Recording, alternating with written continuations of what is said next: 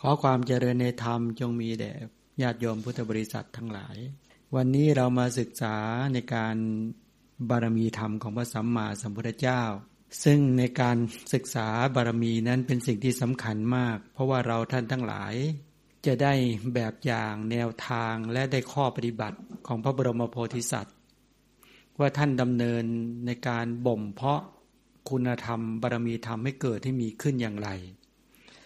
และจะได้เป็นแบบอย่างของเราท่านทั้งหลายที่จะได้เดินตามรอยบาทพระศาสดานั่นจึงเป็นสิ่งที่สำคัญและจำเป็นมากเราได้ศึกษาบารมีกันมาตามลำดับเริ่มตั้งแต่ทานบารมีพุทธกาลธรรมศีลบารมีพุทธกาลธรรมเป็นต้นคือธรรมที่ทำให้เป็นพุทธเจ้าเนกขัมมะบารมีปัญญาบารมีวิริยะบารมีขันติบารมีสัจจะบารมีโดยเฉพาะก็คือมาศึกษาในขั้นของสัจจะบารมีเมื่อวานจะให้จบก็มีเรื่องปลีกย่อยที่จะต้องมาเก็บรายละเอียดในวันนี้ในสัจจะบารมีพุทธกาลธรรมธรรมที่ทำให้เป็นพุทธเจ้าก็คือสัจจะคำจริงเนี่ยบอกว่าท่านเป็นผู้มั่นคงในคำพูดมีคำพูดไม่เป็นสองมีแต่คำจริงไม่พูดมุสาด้วยอคติหรือไม่พูดเพื่อต้องการทรัพย์เป็นต้นเหมือนการโคจรของดาวทั้งหลายย่อมโคจรอยู่ในวิถีโคจรของตนเท่านั้นไม่โคจรในวิถีอื่นธรรมดาดาวประกายพฤกษ์เนี่ยอัตถกถาท่านหมายถึงดาวโอสถเพราะอะไรเพราะมนุษย์เนี่ยเห็นดาวนี้แล้วก็จึงจัดการเก็บยาดาวนี้จึงชื่อว่าดาวโอสถเพราะถือว่าถ้าเก็บยาในช่วงนี้แล้วจะเป็นเหตุทำให้ยานั้นน่ะมีอานุภาพที่จริงถ้ามองในหลักของวิทยาศาสตร์เราก็จะเห็นว่าเวลาดาวนี้มาเขาจะมีพลังในตัวเองก็คืออุตุชรูปเขาก็จะกระจายพวกอุตุชรูปทั้งหลายเนี่ยลงมาเนี่ยเป็นมลภาวะเข้ามากระทบในโลกใบนี้ก็เป็นเหตุทำให้ผลหมากรากไม้ทั้งหลายเหล่านี้ที่เป็นยาทั้งหลายเหล่านั้นน่ะได้อุตุที่เหมาะสมแล้วเมื่อได้อุตุที่เหมาะสมแล้วเนี่ยแล้วก็เป็นเหตุแห่งการที่ได้มนุษย์ทั้งหลายเนี่ยที่ชาญฉลาดหรือสังเกตความเป็นไปของพีชนิยามอุตุนิยามทั้งหลายเหล่านี้เป็นต้น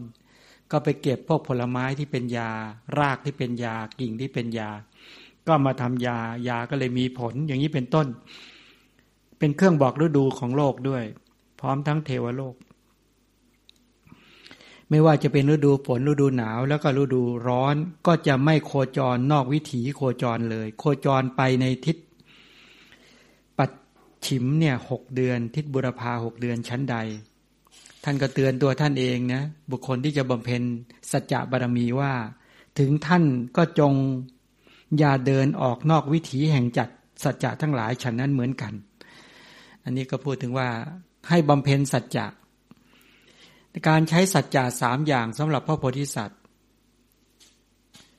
ไม่ว่าจะเป็นสัทธาหาปณวจีสัจจะก็คือปรารถนาอย่างใดอย่างหนึ่งเพื่อให้สมบูรณ์ที่จะใช้อิจฉาปุรณวจีสัจจะพระโพธิสัตว์ก็เพื่อรักษามุสาวาท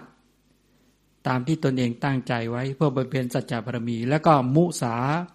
วิรมณวจีสัจจะอันนั้นเป็นการบำเพ็ญอยู่เป็นประจำฉะนั้นสัจจะบารมีทั้ง3อย่างที่กล่าวมานี้แหละพระโพธิสัตว์ทั้งหลายท่านบำเพ็ญอยู่ตลอดบำเพ็ญอยู่ตลอดฉะนั้นความปรารถนาหรือการบำเพ็ญสัจจะที่นี้ในการแยกสัจจะทั้งหมดเนี่ยที่ปรากฏในชาดกถ้าสรุปลงแล้วก็เลยแยกออกมาเป็น2อย่าง2อย่างก็คือวจีเพทสิทธิสัจจะนี่เป็นสัจจะสำเร็จด้วยการกล่าววาจาการเปล่งวาจาในการกล่าวประการที่2คือปัจฉานุรักขณสัจจะอันนั้นหลังจากได้กล่าวแล้วต้องรักษาการกระทำสัจจะทีหลังเห็นไหมว่าเป็นการเวลาเป็นสัจจะที่สำเร็จการกล่าวด้วยวาจาการกล่าวแล้วนั่นประการหนึ่งเมื่อกล่าวแล้วก็รักษาปัจฉานุรักขณสัจจะก็คือพอได้กล่าววาจาใดตั้งใจอะไรไปแล้วก็ต้องรักษาการกระทำสัจจะทีหลัง ฉะนั้นในชาดกทั้งหลายเหล่านี้ในพิสาชาดกที่เป็นสัทธาหาปณสัจจะในสุวรรณสามชาดกก็ดีในสิวิราชก็เลยมัชฌะชาดกวัตตกชาดกเป็นต้นเหล่านี้จนถึงกันหะทีปายนะชาดกซึ่งพูดถึงในเรื่องของการกล่าวของฤาษีเป็นต้นเหล่านี้อันนั้นเป็นวจีเพทะสิทธิสัจจะเป็นการกล่าวสัจจะเป็นการกล่าวสัจจะที่เป็นการกล่าวคำจริงส่วนในมหาสุตตโสมชาดกพระโพธิสัตว์สุตตโสมราชาได้กล่าวต่อหน้าสัจจะต่อหน้าพระโพธิสัตว์บอกว่าเราจะกลับมาถ้าเราไม่กลับมาจงเป็นอย่างนี้อย่างนั้นเถิดเนี่ยการกล่าวสัจจะเพื่อให้อีกฝ่ายหนึ่งเชื่อถือแม้เป็นสัทธาหาปณสัจจะก็ตามสัจจะที่กล่าวนี้ยังไม่จบสิ้นยังไม่สำเร็จเมื่อได้กลับมาแล้วตามสัจจะนั้นอย่างนี้เขาเรียกว่าปัจฉานุรักขณสัจจะบางครั้งสัจจะบางอย่างเรากล่าวเพื่อให้เขาเชื่อถือใช่ไหมเช่นเรารับปากบอกว่าเดี๋ยววันพรุ่งนี้เป็นคำจริงนะเราจะกลับมา จงเชื่อถือเราเถอะคำพูดเรานี่เป็นคำจริง อันนั้นเป็นการกล่าวสัจจะที่เป็นสัทธาหาปณสัจจะเพื่อต้องการให้คนอื่นเชื่อถือแล้วต่อมาพออีกวันหลังกลับมาแล้วเราก็มาทำตามสิ่งที่เราพูดไว้นั้นจริงๆอันนี้ก็เรียกปัจฉานุรักขณสัจจะก็คือว่ารักษาหรือกระทำตามที่พูดนั้นอย่างนี้เป็นต้นกรณีการกล่าวสัจจะในลักษณะอย่างนี้เราท่านทั้งหลายว่าลองสังเกตดูชีวิตของพวกเราได้รับปากอะไรใครไว้ แล้วทำตามสัจจะนั้นถ้าทำนั้นก็แปลว่าเป็นคนเริ่มจะรักษาสัจจะนั้นบางคนก็ตั้งใจพูดบอกกับคนอื่นว่านับตั้งแต่วันนี้เป็นต้นไป จะสมาทาน จะรักษาศีลอะไรเนี่ยพอบอกไปอย่างนั้นก็ตามรักษาอย่างนี้เนี่ยทีนี้อาจจะแสดงในเรื่องหนึ่งให้ทราบในชยทิสสะพระราชาที่ได้ตัดสัจจะนี่คือที่เมืองอุตรปัญจาระในแคว้นกบิลพัสเนี่ยชยทิสสราชาแวดล้อมด้วยเสนาหมาดใช่ไหมก็เสด็จออกจากพระนครแล้วเพื่อไปล่าสัตว์ในระหว่างทางก็เจอกับนันทพราหมณ์ที่มาจากตักกศิลาพราหมณ์ท่านนี้เก่งมากเพื่อจะแสดงธรรมให้ฟังก็เลยนัดหมายกันว่ากลับจากป่าแล้วจะมาฟังธรรมก็บอกกับพราหมณ์ท่านนี้บอกว่าเดี๋ยวเรากลับจากป่านะเราจะมาฟังธรรมแล้วก็เข้าป่าล่าสัตว์ทีนี้ในขณะที่ไปล่าสัตว์เนี่ยก็แบ่งหน้าที่กันในขณะนั้นแบ่งหน้าที่กับอมาตย์ทั้งหลายเหล่านี้เป็นต้นท่านเนื้อมันวิ่งออกทางด้านใครคนนั้นมีความผิดด้วยนะต้องตามจับให้ได้อย่างนี้เป็นต้นก็ไปล้อมเนื้อเขาไว้ใช่ไหมคอยดักหน้าดักหลังไอ้เนื้อก็วิ่งวนวิ่งออกมาทางพระราชา พระราชา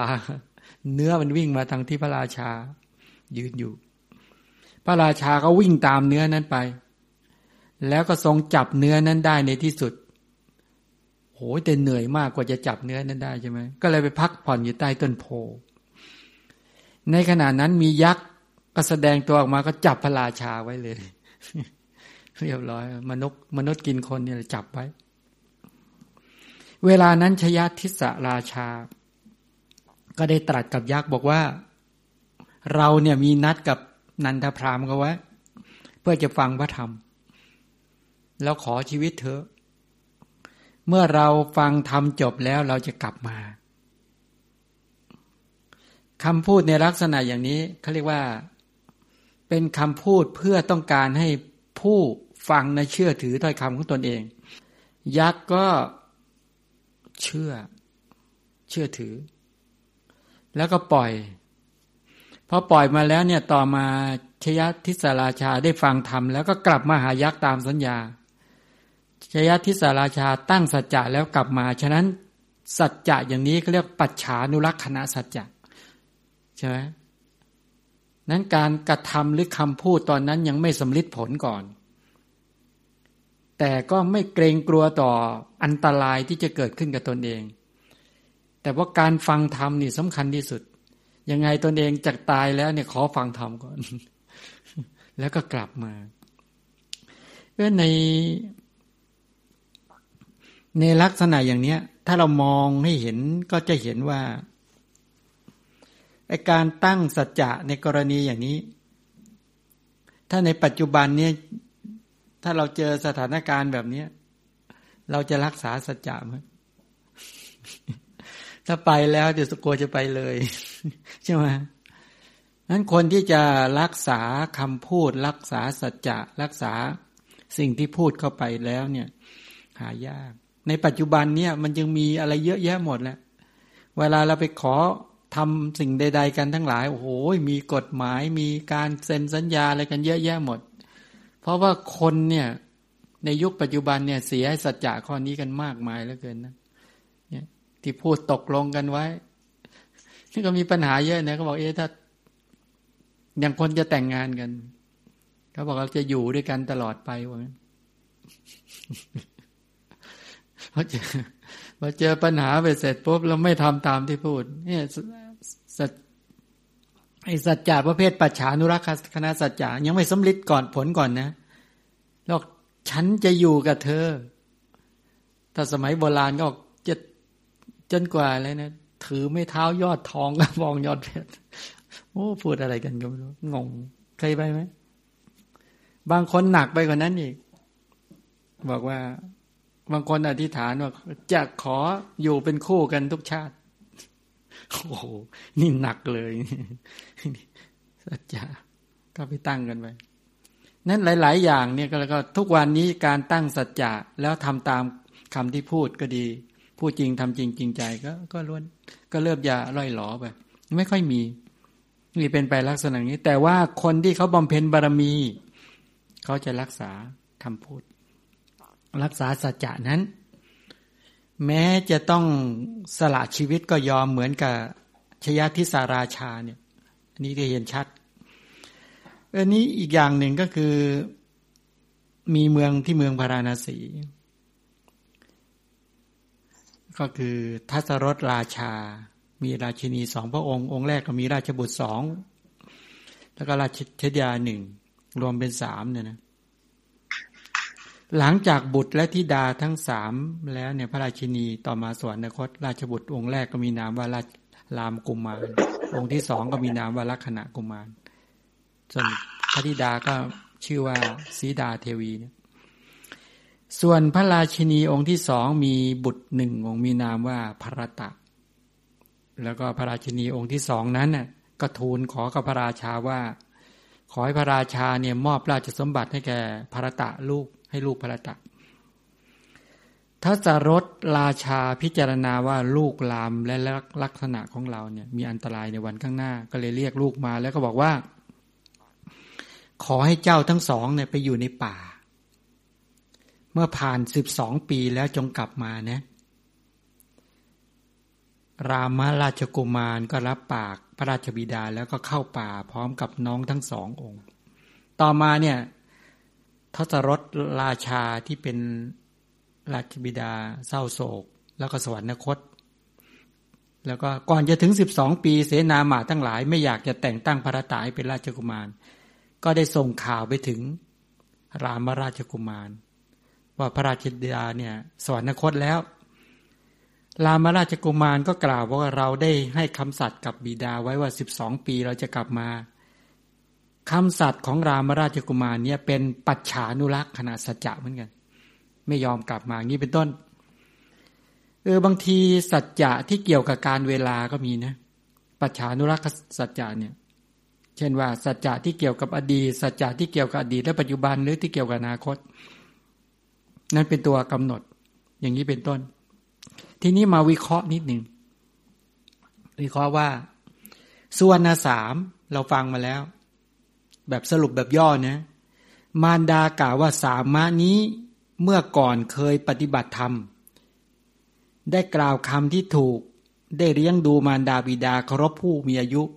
คำที่กล่าวนี้เป็นคำสัจจะประเภทไหนเรียกสัจจะในอดีตใช่ไหมเนี่ยสัจจะในอดีตฉะนั้นเวลาเราอ้างหรือเวลาเรากล่าวบางครั้งเนี่ยความจริงใดๆที่ในอดีตเนี่ยเราสามารถที่จะเอามาอ้างเพื่อเป็นการตั้งสัจจะ ที่ฐานได้สัจจาที่ฐานได้ ที่จริงมันเป็นสัจจะแล้วก็จะเป็นอธิษฐานยังไงเดี๋ยวจะไปขยายเพราะวันนี้จะสรุปจากสัจจะบารมีเข้าถึงอธิษฐานบารมีมันจะเชื่อมโยงกันอันนี้เป็นสัจจะในอดีตส่วนสามนี้ข้าพเจ้ารักมากยิ่งกว่าชีวิตของข้าพเจ้าอีกการกล่าวของพหุสุนทรีเทพธิดาเป็นสัจจะนี้ก็ดีต้นไม้ที่ภูเขาคันธมาศมีเนื้อหอมไม้จันทร์คำอันเป็นสัจจะนี้ก็ดีไม่ได้กล่าวถึงการเวลานี้ไม่เกี่ยวกับการเวลาประการใดนะสัจจะประเภทนี้นั้นสัจจะบางอย่างกล่าวถึงการในอดีตสัจจะบางอย่างไม่ได้กล่าวถึงการเวลาเขาไว้สัจจะบางอย่างกล่าวอนาคตอย่างนี้เป็นต้นอย่างนี้เป็นต้นในวัตตกะชาดกจำได้ไหมที่พระโพธิสัตว์เป็นนกคุ้มนกคุ้มที่บอกว่าปีกของเรามีอยู่บินไม่ได้เท้าของเรามีอยู่เดินไม่ได้อดีตและปัจจุบันไม่เกี่ยวกับอนาคตที่ว่าต่อไปจะบินด้วยปีกและจะเดินด้วยเท้าเนี่ยไม่ได้กล่าวในลักษณะอย่างนั้นสามพหุราชาดกที่บอกว่าเราไม่เคยรักใครเท่าเธอคำสัจจีไม่ได้กำหนดเวลานะเป็นต้นฉะนั้นจงพิจารณาสัจจะและการเวลาที่เกี่ยวข้องกันนี้เราท่านทั้งหลายก็ให้พิจารณาแล้วก็แยกแยะคำสัจจะบางคำเป็นอดีตบางคำเป็นปัจจุบันบางคำเป็นอนาคตถ้าคำบางอย่างบอกว่าเดี๋ยวเราจะกลับมาหรือวันพรุ่งนี้เราจะไปทำกิจกรรมอย่างโน้นอย่างนี้ให้เป็นต้นเหล่านี้มันเป็นสัจจะแต่ยังไม่ถึงการเวลาถ้าถึงการเวลาแล้วทำตามนั้นถึงจะเป็นสัจจะอย่างนี้เป็นต้นทีนี้ที่เกี่ยวกับในเรื่องของคำสอนที่บอกว่าเรื่องมหาสุตโสมที่ได้กล่าวสัจจะนั้นเป็นที่ว่าเป็นปรมีที่บอกว่าเป็นพระราชาที่สละชีวิตเพื่อรักษาสัจจะเนี่ยการที่จะสามารถสละหรือว่ายอมที่จะสละว่าทิ้งชีวิตเลยว่างั้นเถอะอย่างเช่นชยทิศราชาเนี่ยบอกว่าขอไปฟังธรรมก่อนแล้วจะให้มันกลับมาให้ท่านกินอย่างเงี้ยปรมัตถบารมีจะเกิดขึ้นในกรณีอย่างนี้เป็นต้นเราท่านทั้งหลายก็มาพิจารณาสรุปตรงนี้คือวจีสัจจะที่เป็นวิรติเจตนาทั้งหลายเหล่านี้เป็นต้นคำพูดจริงนะทำจริงและจริงใจเนี่ยพูดคำจริงก็คือคำไม่เท็จแต่ถ้าจะให้สมบูรณ์แบบทั้งหมดแล้วก็คือไม่กล่าวคำส่อเสียดคำหยาบและเพ้อเจ้อเป็นต้นด้วยแล้วสัจจะที่จะเป็นบารมีทั้งหลายเหล่านี้อ้างคำจริงได้อ้างสิ่งที่ทำมาจริงๆได้แต่ใจที่ตั้งนั้นเป็นกุศลนะแต่เรื่องที่ทำมาอาจจะเป็นอกุศลก็ได้ยกตัวอย่างเช่นที่อย่างที่พระโพธิสัตว์เป็นฤาษีกันหาทียนะทีปายนะตอนนั้นท่านบอกว่าท่านยินดีในการบวชเพียง7 วันเท่านั้นเองแต่50 ปีเนี่ยอยู่ด้วยความทนเท่านั้นทนที่จะอยู่ต่อทนที่อยู่ต่อแต่ความยินดีในการบวชไม่มีเลยเนี่ยด้วยสัจจะด้วยความจริงเนี่ยขอให้เจ้าเด็กหนุ่มเนี่ยจงฟื้นเถอะจงคืนชีพขึ้นมาเนี่ยแล้วก็เด็กขยับมือขยับเท้าได้เนี่ยสัจจะอย่างเงี้ยสังเกตดูนะว่าที่เป็นกุศลของท่านน่ะ7 วันแล้วต่อมาตั้งแต่นั้นน่ะท่านต้องทุกข์ทรมานมาก50 ปีเนี่ยจะสึกก็ไม่ได้หรืออย่างตาพราหมณ์อ่ะบอกว่าไม่เคยศรัทธาตาฤาษีนี่แหละที่ใส่บาตรเนี่ยใส่ด้วยความจำใจแท้ๆไม่ได้มีศรัทธาเลยแต่อาการตั้งเนี่ยตั้งด้วยใจที่อ่อนโยนตั้งด้วยใจที่เป็นกุศลแต่อ้างสัจจะความจริงที่ตนเองทำอย่างนั้นมาจริงๆส่วนภรรยาก็เหมือนกันที่บอกว่าเป็นความจริงเหมือนกันเก็บไว้ในใจตลอดเลยที่เกลียดสามียิ่งกว่างูที่กัดลูกอาการตั้งสัจจะอย่างนี้ความจริงอย่างนี้แต่ใจที่ตั้งเนี่ยอย่าลืมนะว่าเป็นสัจจะเป็นความจริงเป็นกุศลนี่เราท่านทั้งหลายก็มาแยกแยะว่าโอ้ตัวตั้งจริงๆเป็นตัวกุศลเป็นสัจจะเป็นความจริงอันนี้ก็ไปพิจารณาลักษณะสรุปก็คือว่าในตัวสัจจะทั้งหลายเหล่านี้ พูดจริงทำจริง และมีความจริงใจนะ ก็เลยพูดถึงในเรื่องของตัวสมมุติสัจจะปรมัตถสัจจะ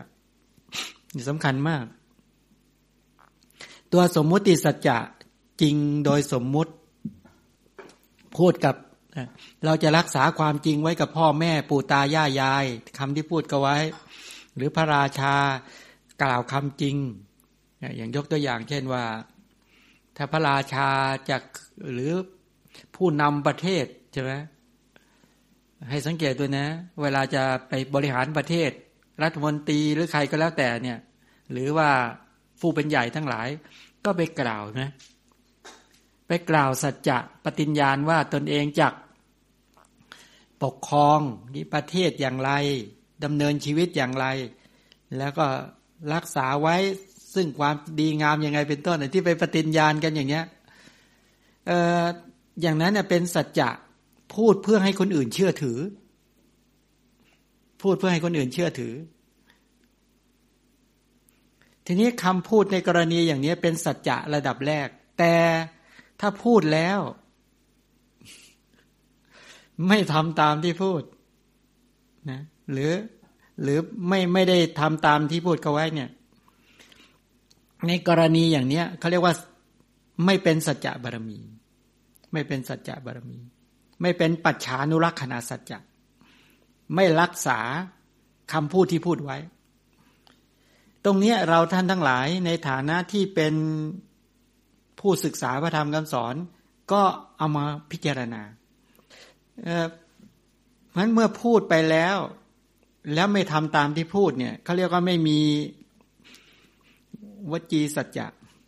ไม่มีปัจฉานุรักขณสัจจะทั้งที่ตอนพูดเนี่ยก็เป็นคำพูดที่ต้องการอยากจะให้ผู้พูดเชื่อถือไหมสัทธะหาปณวจีสัจจะพูดเพื่อต้องการให้คนอื่นเชื่อถือคำพูดของตนเองแต่พูดไปแล้วไม่รักษาคำพูดอย่างนั้นไม่เป็นบารมีนะไม่เป็นบารมีท่านนั้นเสียสัจจะเสียสัจจะที่จริงเนี่ยในเรื่องของสัจจะบารมีเนี่ยสำคัญมากสังคมไทยควรเรียนรู้กันและควรจะฝึกควรจะพัฒนาวจีสัจจะนี่ให้ชัดหรือสัจจะบารมีนี่ให้ชัดเมื่อได้เปล่งวาจาใดๆออกไปแล้วเนี่ยก็รักษาคำพูดนั้น จะรักษาว่าแม้ทรัพย์จะวิบัติก็ไม่ยอมเสียคำพูดแม้อวัยวะจะถูกตัดถูกทำลายไปก็ไม่ยอมเสียคำพูดแม้ชีวิตจะวิบัติไปก็ไม่ยอมเสียคำพูดโอ้โหอย่างเงี้ยถ้าเราได้ตัวสัจจะบารมีหรือบุคคลที่มีสัจจะบารมีมาเป็นผู้นำครอบครัวเป็นต้นจะถึงสูงสุดเนี่ยโอ้โหน่ารักมากใช่ไหมเป็นบารมีซึ่งเราท่านทั้งหลายละเลยกันมากจนทุกวันนี้ไปพูดจาอะไรกันต้องมาบันทึกไว้ต้องหาพยานมายืนยันบางทีพูดต่อหน้าคนโอ้โหถ่ายทอดออก ยังเสียคำพูดได้ใช่ไหมตรงนี้ก็ต้องว่าเนี่ยไม่นักเข้าก็จะไม่ประสบความสำเร็จฉะนั้นคนที่จะปฏิบัติในเรื่องของสัจจะให้ชัดเนี่ยต้องรักษาให้ดีนะรักษาคำพูดทีนี้การที่อะไรหนอเป็นปัจจัยเมื่อได้เปล่งวาจาไปแล้วเนี่ยพอไปเจอปัญหาเจออุปสรรคแล้วเนี่ยมันถอนความตั้งใจขาดอะไรขาดอธิษฐานบารมีมาตัวคอยกำกับเดี๋ยวเราจะไปศึกษาตามไปศึกษาต่อว่าบารมีที่ไม่บางทีเราเจอปัญหาที่ได้พูดไปแล้วเนี่ยแล้วเราไม่สามารถทำตามอย่างที่พูดเขาไว้เนี่ยในเรื่องของพระหรือนักบวชอะไรอีกมากมายนะเรากล่าวสัจจะกันมากมายนะที่แล้วไม่รักษากันก็เยอะยกตัวอย่างเช่นด้วยกายก็ดีด้วยวาจาก็ดีด้วยใจก็ดีกรรมหน้าตีเตียนอันใดที่ข้าพเจ้ากระทำแล้วในพระพุทธเจ้าข้าพเจ้าของงดโทษนะล่วงเกินอันนั้นเพื่อการสำรวมระวังในพระพุทธเจ้าในการต่อไป บางทีกล่าวไม่เป็นสัจจะใช่ไหมกล่าวว่าต่อไปนี้ข้าพเจ้าจะดำเนินชีวิตไปตามมรรคาของพระชินเจ้า เปล่งวาจาไปแล้วก็ลืมหรือไม่รักษาอย่างนี้เป็นต้นนะเนี่ยนี่ในรายละเอียดต่างๆตรงนี้เราก็งั้นตัวว่าสัจจะบารมีก็ต้องเข้าใจเรื่องสมมุติที่เราพูดในเรื่องของสมมุติกับบุคคลโดยทั่วๆไปสมมุติสัจจะเป็นโลกวหารสัจจะตลอดถึงตัวสัตถุวหารสัจจะสัจจะเป็นคำจริงที่พระสัมมาสัมพุทธเจ้ามากล่าวในพระวินัยปิฎกพระสุตตันตปิฎกนี้เป็นต้นส่วนปรมัตถสัจจะจริงโดยปรมัตถ์ก็มีทุกจิตเจตสิกรูปนิพพานถ้าอย่างลงสู่อริยสัจจะก็คือสัจจะที่เป็นความจริงของพระพุทธเจ้าที่เป็นความจริงของพระอริยะหรือถ้าใครเข้าไปเห็นความจริงนี้แล้วจากปุถุชนก็สู่ความเป็นอริยะได้ฉะนั้นนี่แหละไอ้มาจากสัจจะบารมีเป็นต้นเหล่านี้แหละที่จะเป็นปัจจัยแต่ว่าเราเปล่งวาจาใดๆกล่าวคำพูดใดๆไปแล้วเราก็ดำเนินชีวิตเพื่อจะไปตามสัจจะนั้นๆไปตามความจริงนั้นๆยกตัวอย่างเช่นเวลาเรานักบวชเนี่ยนักบวชที่บอกว่าสมัยก่อนนี่มีว่าสัพพะทุกขานิสรณะนิพพานะสัจฉิกรณัฏฐายะบอกการบวชของข้าพเจ้าเนี่ยข้าพเจ้าไปเปล่งวาจาต่อหน้าสงฆ์บอกข้าพเจ้าจักกระทำพระนิพพานให้แจ้งจุดมุ่งหมายนะอันนั้นเป็นวจีนะสัจจะนะเป็นสัจจะนะที่กล่าวไปเนี่ยแต่พอกล่าวไปแล้วเนี่ยไม่สามารถรักษาสัจจะนั้นได้ไม่สามารถทำตามนั้นได้เพราะกล่าวเพื่อจะให้ได้บวชเท่านั้นพอบวชเสร็จแล้วบางคน7 วันก็ลาออกมาบางคน15 วันก็ลาออกมาบางคนเดือนอย่างเงี้ยแต่คำพูดสวยมากเพราะเขาแต่งให้เราพูดแต่ผู้พูดก็ไม่เข้าใจว่ากำลังเปล่งวาจาตั้งสัจจะอะไรลงไปใช่ไหมเรามีจุดหมายที่ว่าเพื่อจะกระทำพระนิพพานให้แจ้งจุดหมายเพื่อต้องการพ้นจากกิเลสและกองทุกข์ไม่ใช่มาแค่5 วัน10 วันสงฆ์ก็สาธุรับทราบโอ้ท่านวันนี้เปล่งวาจาชัดถ้อยชัดคำบางทีไม่ค่อยอยากนั่งฟังพอรู้ว่าคนนี้จะบวชแค่15 วันก็ต้องไปทนนั่งฟังคำนี้ไอ้ผู้พูดก็ไม่รู้อ้าวสงฆ์ก็สาธุกันดีแล้วแล้วมันก็ไม่เป็นหลักการปฏิบัติกันออกมาจริงๆก็ไม่เป็นปัจฉานุรักษสัจจะก็คือไม่รักษาคำพูดนั้นหรือถ้าจะเลี่ยงนิดนึงก็บอกว่าอ๋อปรารถนาพ้นทุกข์แต่เมื่อไหร่ก็ไม่รู้ มันก็เลยกลายเป็นเหมือนอะไรการเป็นการปฏิบัติกันอย่างชนิดที่อะไรเหมือนศรีถนนชัยตรงนี้ต้องการชี้ให้เราท่านทั้งหลายได้เข้าใจในเรื่องของสัจจะบารมีนะตรงนี้สรุปตรงนี้ไว้ก่อนเดี๋ยวมาว่ากันทีหลังวันนี้จะขึ้นอธิษฐานนะบารมีอธิษฐานนะพุทธการกธรรมก็คือธรรมที่จะทำให้เป็นพระเจ้าคืออธิษฐานอธิษฐานในศัพท์นี้แปลว่าความตั้งใจมั่นความเด็ดเดี่ยวแน่วแน่อธิษฐานนี่นะตั้งใจมั่นและเด็ดเดี่ยวแน่วแน่ท่านเป็นผู้ไม่หวั่นไหวในอธิษฐานที่ได้อธิษฐานไว้เป็นเหมือนขุนเขาที่มั่นคงไม่สะเทือนแม้ถูกแรงลมจากทิศทั้งปวงกันโชกใส่ภูเขาหินไม่หวั่นไหวตั้งมั่นแล้วย่อมไม่สั่นหวั่นไหวแก่แรงลมย่อมตั้งอยู่ได้เดิมนั่นแหละนี้ชั้นใดตัวท่านเตือนตัวท่านเองนะหรือเราที่ปรารถนาจะบรรลุธรรมหรือจะบรรลุจุดหมายที่ตั้งไว้จงไม่หวั่นไหวในอธิษฐานบารมีทุกเมื่อฉันนั้นเหมือนกันให้ตั้งใจในลักษณะอย่างนั้นตรงเนี้ยมันจะเป็นตัวเสริมแล้วบางคนตั้งสัจจะใช่ไหมสัจจะบารมีเนี่ยก็มีอธิษฐานบารมีเนี่ยเป็นตัวกำกับถ้าไม่มีอธิษฐานบารมีเป็นตัวคอยกำกับแล้วเนี่ยความมั่นคงแข็งแรงความแน่วแน่ความตั้งมั่นทั้งหลายก็จะไม่ดำเนินไปสู่จุดหมายปลายทางมันจะเป็นอย่างนั้นนะแต่ตรงนี้ต้องเกี่ยวกับเรื่องดีทีนี้อธิษฐานที่แปลว่าความตั้งใจแน่วแน่ในศีลในบาลีว่าสมาทานที่แปลว่าถือเอาการถือเอาในที่นี้คือการรับศีลนะถือเอาก็คือรับใช่ไหมภิกษุเป็นผู้ให้ทายกทายิกาเป็นผู้รับเนี่ย ทีนี้ประเด็นก็คือว่าการให้ศีลและการรับศีลเนี่ยเวลาเราจะไปรับศีลเนี่ยจริงๆก็คือว่าเราก็ไปขอศีลจากพระใช่ไหมที่บอกว่ามายังพันเตวิสุงวิสุงเป็นต้นเหล่านี้บอกว่าข้าพเจ้าขอศีลก็คือมาขอศีลที่จริงเอาเข้าจริงๆการขอกันเนี่ยการขอการให้เนี่ยพระไม่ได้มีสิทธิ์ในการให้ศีลได้เอาเข้าจริงนะยอมขอศีลพระบอกสิกขาบทสิกขาปะทังศัพท์นั้นแปลว่าข้อฝึกเป็นข้อฝึกหัดพฤติกรรมเห็นไหมจริงๆมันขอกันได้ที่ไหนล่ะศีลมันเป็นคุณสมบัติไม่ใช่ว่ามีเรื่องเล่าขำๆที่บอกว่าเนนก็ไปถามหลวงพ่อหลวงพ่อให้ศีลยอมทุกวันเลย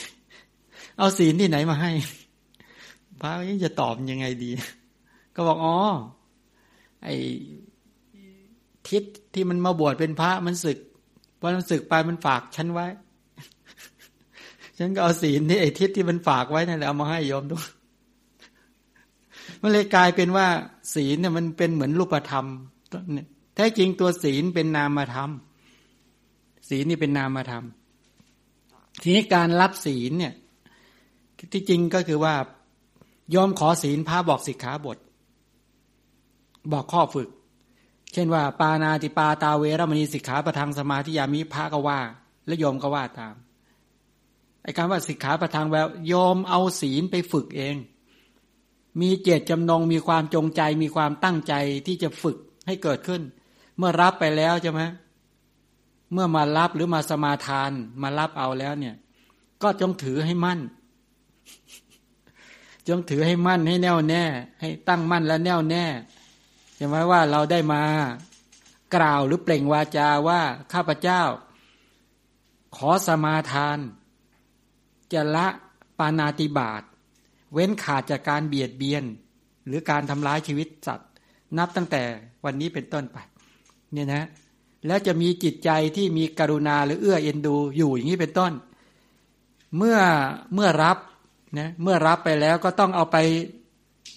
ตั้งมั่นและตั้งมั่นในการที่จะต้องทำให้ได้ที่จริงมารับเนี่ยเป็นสัจจะเหมือนกันนะ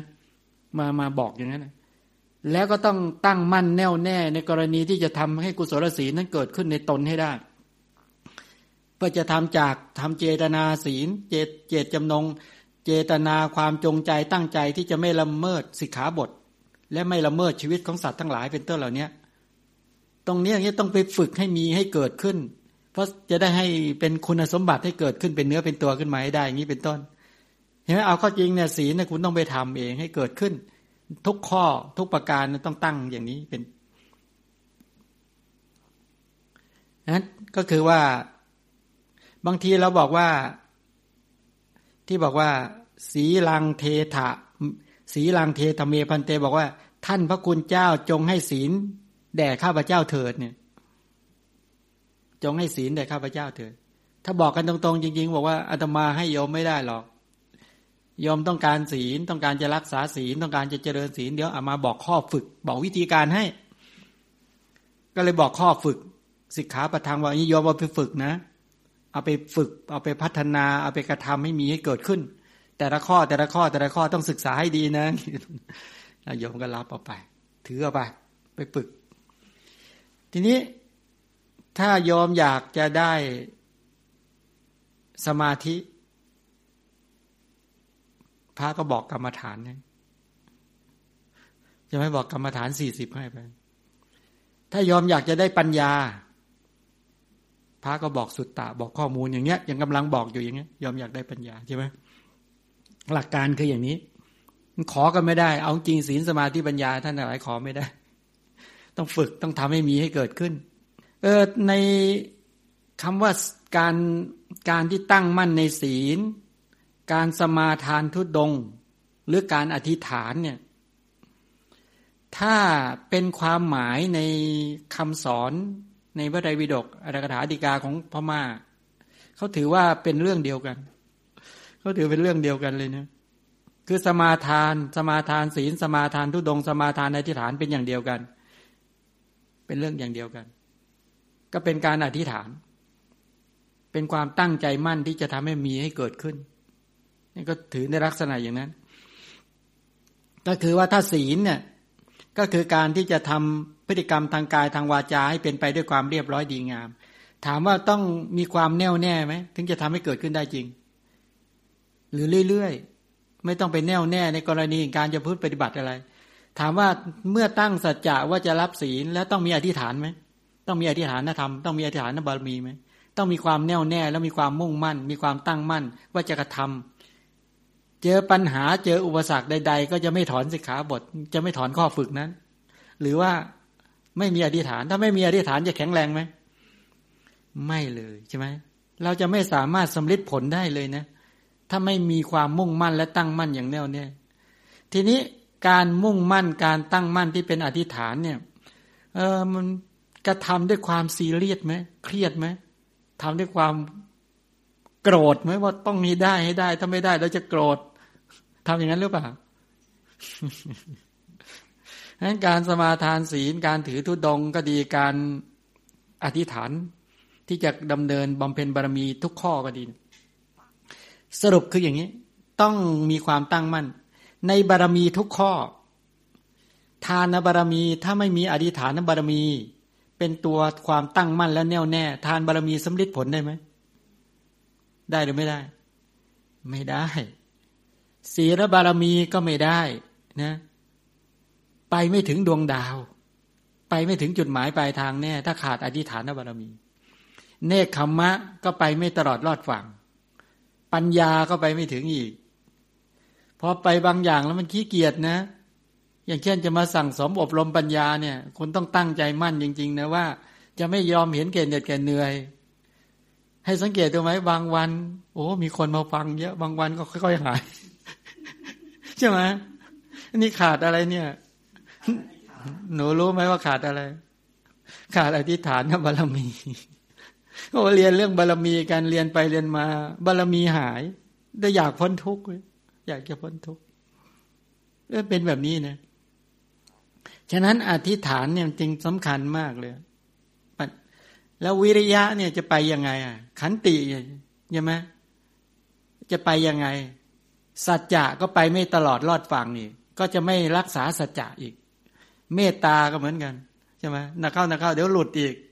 จนถึงอุเบกขาบารมีสรุปแล้วอธิษฐานเนี่ยสำคัญไหมเนี่ยสำคัญเนี่ยเพราะนั้นต้องมีความเข้าใจต้องมีความมุ่งมั่นจริงๆในเรื่องของอธิษฐานนี้ฉะนั้นจึงบอกว่าพอพูดถึงเรื่องอธิษฐานบารมีแล้วแหมมีกำลังใจหนักแน่นเด็ดเดี่ยวตั้งมั่นโหมีพลังยิ่งเจอปัญหายิ่งเจออุปสรรคโอ้ชอบวัดกำลังใจวันนี้แหละบารมีแต่ละข้อแต่ละประเด็นทั้งหลายเนี่ยเราจะรักษาบารมีไว้ให้ยิ่งกว่าแม้จะสูญเสียทรัพย์ยังไงก็ไม่ทิ้งบารมีตั้งมั่นแม้จะสูญเสียอวัยวะก็รักษาอธิษฐานธรรมไว้แล้วก็แม้จะต้องเสียชีวิตก็รักษาไว้บางคนบอกโอ้เอาแค่ทรัพย์ก่อนเถอะแล้วในบรรดาทรัพย์นี่ก็ยังต้องโอ้โหหมดไปแล้วตรงนี้ก็คือว่าเนี่ยอธิษฐานฉะนั้นในการที่จะทำให้สมบูรณ์นั้นน่ะจะต้องรักษายิ่งนะจะต้องรักษาอย่างยิ่งต้องมีความตั้งมั่นแน่วแน่ไว้ในใจเอาไว้เหมือนก้อนศิลาที่พายุพัดไม่สามารถจะหวั่นไหวหรือขยับขยื่นได้อย่างนั้นแหละนี้ต้องมีความมุ่งมั่นต้องมีความตั้งมั่นมากแต่สังเกตดูนะความตั้งมั่นหรือความมุ่งมั่นกับมีความสุขทำไมถึงมีความสุขเพราะรักษากุศลความดีไว้ไม่ยอมให้กุศลเนี่ยหลุดไปจากใจด้วยไม่ใช่ตั้งมั่นด้วยความร้องไห้เครียดหรือก้มอธิษฐานตัวนี้ก็คือต้องใจต้องเป็นกุศลต้องเป็นกุศลการตั้งมั่นอย่างเงี้ยงั้นการอธิษฐานมีมากมายเหลือเกินมีความตั้งมั่นไว้ในใจอย่างแน่วแน่อย่างที่ได้กล่าวไว้แล้วทีนี้การที่จะตั้งมั่นไว้อย่างแน่วแน่เหมือนก้อนศิลาที่ไม่มีการหวั่นไหวเนี่ยท่านได้แสดงไว้หลายอย่างเช่นเอาไงอธิษฐานอุโบสถ ในอุโบสถขันธกะท่านพูดถึงสังฆอุโบสถบ้างคณะอุโบสถบ้างบุคคลอุโบสถบ้างสังฆอุโบสถเนี่ยก็คือในเดือนเต็มเดือนดับอะไรก็แล้วแต่ข้างขึ้นข้างแรมเนี่ยภิกษุสงฆ์4รูปมีอยู่ในอุโบสถเป็นอย่างน้อยหรือในอุโบสถนั้นเรียกว่าสังฆอุโบสถการลงอุโบสถของภิกษุภิกษุ1รูปสวดปาติโมกข์ภิกษุที่เหลือก็ฟังเนี่ยด้วยความเคารพสังฆอุโบสถนี้เรียกอีกอย่างหนึ่งว่าเป็นสุตตเทสะอุโบสถสุตตะก็คือวินัยสิกขาบทอุเทศการแสดงโดยสังเขปถ้ามีภิกษุ2รูป3รูปก็ต้องแสดงเป็นคณะอุโบสถถ้าหากว่าการลงอุโบสถอย่างน้อยก็ต้องมีภิกษุ4รูปจึงจะเรียกว่าเป็นสงฆ์แต่ถ้าไม่ถึง4รูปก็จะเรียกว่าเป็นคณะเนี่ยเป็นคณะก็มีการลงอุโบสถเหมือนกันก็คือการอธิษฐานนั่นเลยว่าวันนี้ถ้ารูปเดียวก็จะบอกว่าวันนี้เป็นวันอุโบสถของข้าพเจ้าอธิษฐานด้วยความตั้งมั่นในใจเท่านั้นก็แปลว่าอธิษฐานอุโบสถก็คืออุโบสถเนี่ยตั้งมั่นไว้ในใจเขาเรียกปริสุทธิอุโบสถก็คือตั้งมั่นไว้ในใจก็เป็นการอธิษฐานว่าตั้งมั่นวันนี้เป็นวันอุโบสถก็นึกถึงอะไรทบทวนสิกขาบททโยงเดียวนี่นะทบทวนสิกขาบทปาราชิก4สังฆาทิเศษ13อนิยสรนี้นิสกิยปาจิตตี30ปาจิตตี92ปาทิเทสนิย4เสกีวัต75ก็ลักษณะพิจารณาทบทวนว่าโอ้ของเราบริสุทธิ์ดีหน่อยนี่ตั้งมั่นอธิษฐานรูปแบบต้องให้ทำไม่ทำท่านปรับอาบัติอันนั้นเป็นวินัยถ้าทำด้วยความจิตใจไม่ได้ตั้งมั่นไม่ได้เป็นกุศลเนี่ยทำพอให้เป็นวิธีไปนี่ไม่เป็นอาบัตินะแต่ไม่ได้อธิษฐานไม่ได้อธิษฐานบารมีไม่ได้อธิษฐานธรรมถ้าจะให้ได้อธิษฐานบารมีก็มีความตั้งมั่นไม่หวั่นไหวในกรณีการที่จะประพฤติธรรมในการที่จะไม่ให้ล่วงละเมิดแล้วจะฝึกฝนพัฒนาตนเองตามสิกขาบทเป็นไงข้อฝึกนั้นอย่างไม่ย่นย่อไม่ย่อท้อไม่เบื่อหน่ายตั้งมั่นใจเอิบอิ่มเบิกบานชื่นใจนี่ใช่ให้เป็นไปลักษณะแบบนี้อีกอย่างหนึ่งที่ว่าอธิษฐานจีวรเคยได้ยินไหมภิกษุได้จีวรใหม่มาก็ต้องอธิษฐานภายใน10 วันคือวิกัปไว้ไม่อธิษฐานไม่วิกัปไว้จีวรนั้นก็เป็นนิสกิก็คือว่าต้องสละทิ้งนี้เป็นต้นบุคคลที่เก็บไว้ก็เป็นอาบัติข้าพเจ้าอธิษฐานจีวรเนี้ยใช้ตามหลักคำพูดหรือบางทีบาตรเคยไหมจะใช้บาตรเนี่ยพระก็ต้องอธิษฐานว่าจะใช้บาตรใบนี้นี่เป็นต้นเหล่านี้ข้าพเจ้าอธิษฐานบาตรนี้หากไม่ได้อธิษฐานภายใน10 วันบาตรนั้นจำต้องสละตามพระวินัยอย่างนี้เป็นต้นนะอันนั้นก็ต้องคือตั้งมั่นแล้วก็จะรักษาในขณะที่จะรักษาก็ใจเป็นกุศลด้วยทีนี้ประเด็นอีกอย่างหนึ่งก็เรียกฌานอธิษฐานเมื่อได้ทีนี้พูดเรื่องฌานสมาบัติเดี๋ยววันนี้ก็เรียกอธิษฐานเหมือนกันนะฌานอุปมาว่าเมื่อได้ปฐมฌานแล้วบุคคลที่ฝึกเจริญเนี่ยต้องฝึกฝนอย่างต่อเนื่องด้วยวสีทั้ง5ท่านแสดงว่าคำว่าวสีก็หมายถึงว่าชำนาญหรือให้อยู่ในอำนาจฝึกนั่นเองฝึกให้เกิดความแคล่วคล่องให้เกิดความชำนาญอันดับแรกก็คืออาวัชนวสีหลังจากได้ฌานเนี่ยฝึกชำนาญในการนึกหน่วงสมาปัฏชนวสีก็คือชำนาญในการเข้าฌานอธิษฐานวสีก็ชำนาญในการยั้งหรือกำหนดดำรงอยู่ว่าใจฌานยั้งอยู่เท่าไหร่วุฒานวสีก็ชำนาญในการออกทีนี้ในลำดับอาวัชนะหมายถึงชำนาญในการนึกหน่วงในฌานขณะออกจากปฐมฌานออกจากฌานที่1แล้วพิจารณาฌานว่ามีองค์ธรรมอะไรบ้างลักษณะองค์ธรรมเป็นอย่างไรต้องพิจารณาอยู่เนืองๆพิจารณาเบื้องต้นยังไม่ปรากฏชัดเพราะยังมีกำลังอ่อนในการพิจารณาเมื่อชำนาญแล้วองค์ฌานก็จะปรากฏเช่นพิจารณาตัววิตกพิจารณาวิจารพิจารณาปิติพิจารณาเวทนาสุขแล้วก็เอกคตาเนี่ยไม่ใหม่ไม่ชัดใช่ไหมการอธิษฐานเนี่ย การอธิษฐานการอาวัชนะบ่อยๆทำให้ตั้งมั่นเนี่ยก็คือเรื่องอธิษฐานนั่นแหละทำให้ตั้งมั่นฝึกบ่อยๆบ่อยๆบ่อยๆบ่อยๆบ่อยๆบ่อยๆที่สุดจริงๆก็จะเห็นองค์ฌานนั้นปรากฏนะองค์ฌานแต่ละองค์ปรากฏชัดอย่างนี้นะนี่เขาเรียกอธิษฐานเหมือนไม่แต่มองย้อนกับพวกเราหน่อยพวกเราไม่เห็นศีลของตนเนี่ยเจตนาศีลใช่ไหมเวลาเรารักษาศีลเนี่ยบางทีมันแผ่วเบามากเราไม่เคยเห็นรายละเอียดของศีลแต่ถ้าคนที่ฝึกจนสามารถระลึกบ่อย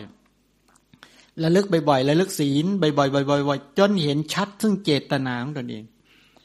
เห็นชัดตัวสภาวะที่งดเว้นได้เวลาบาปทั้งหลายเกิดขึ้นและจะล่วงละเมิดเนี่ยสามารถงดเว้นได้และเกิดภาวะความชื่นฉ่ำใจในขณะนั้นมันเห็นเจตนาที่เป็นศีลเห็นอโลภะความไม่โลภเห็นอโทสะความไม่โกรธเห็นปัญญาคือรู้และเข้าใจเห็นตัววิรติวิรัตทั้งหลายเหล่านี้ที่เป็นละเว้นเวรเจตนากุศลออกจากใจได้สภาพใจที่โปร่งโล่งเบาสภาพที่กำจัดความทุศีลอาการที่กายก็สะอาดวาจาก็สะอาดใจก็สะอาดอาชีพบริสุทธิ์ที่ปรากฏเกิดขึ้นเห็นความละอายต่อบาปเกรงกลัวต่อบาปที่เกิดขึ้นเห็นศรัทธาที่เกิดขึ้นในตนระลึกบ่อยๆตั้งมั่นบ่อยๆบ่อยๆนะเข้ามันสุข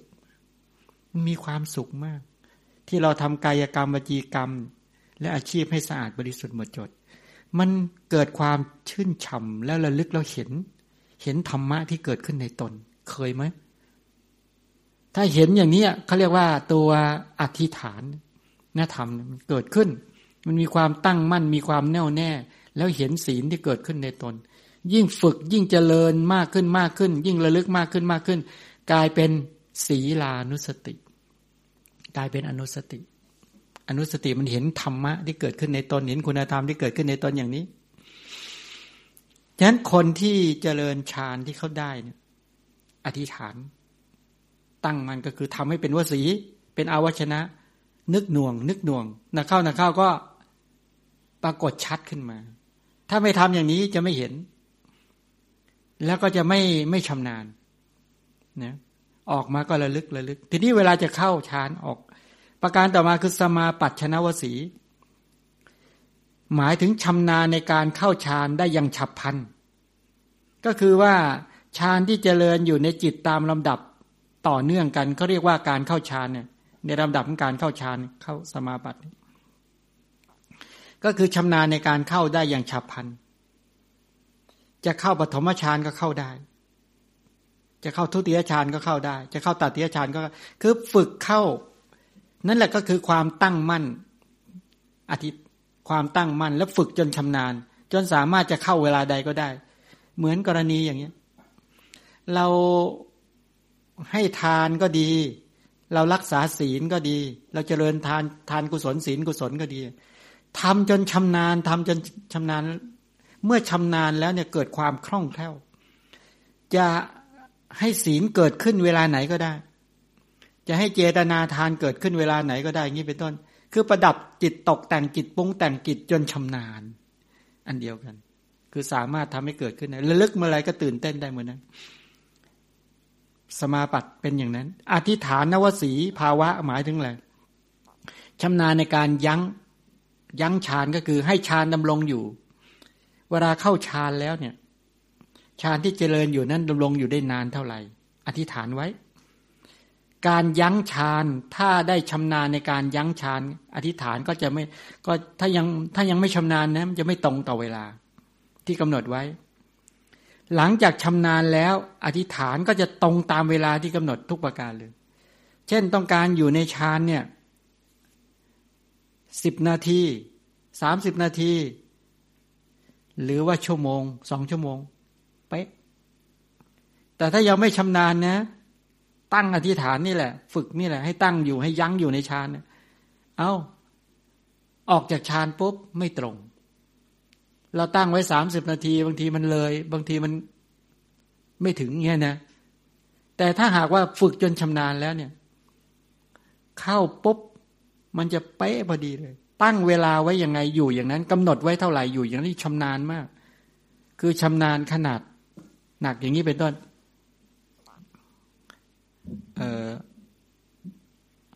เราบางคนไปบอกว่าแล้ว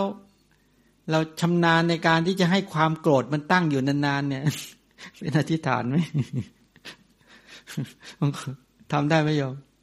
สามารถจะโกรธฉันมีความสามารถให้โกรธได้ถึง5 นาที10 นาทีสามารถทำได้แล้วชำนาญในการที่จะให้ความโกรธมันไม่เรียกวุฒานวสีชำนาญในการออกอย่างฉับพลันออกจากฌานในที่หมายถึงเจริญอยู่เนืองๆตามลำดับเปลี่ยนไปก็คือว่าเวลาเจริญนี่เป็นเสร็จชำนาญในการออกว่าตั้งใจจะให้ออกเวลาไหนก็ได้โอ้โหนี่ชำคือให้ลงภวังค์อ่ะให้เป็นฌานจิตปุ๊บแล้วตกภวังค์เมื่อไหร่ก็ได้อันนี้กำหนดได้เลยว่า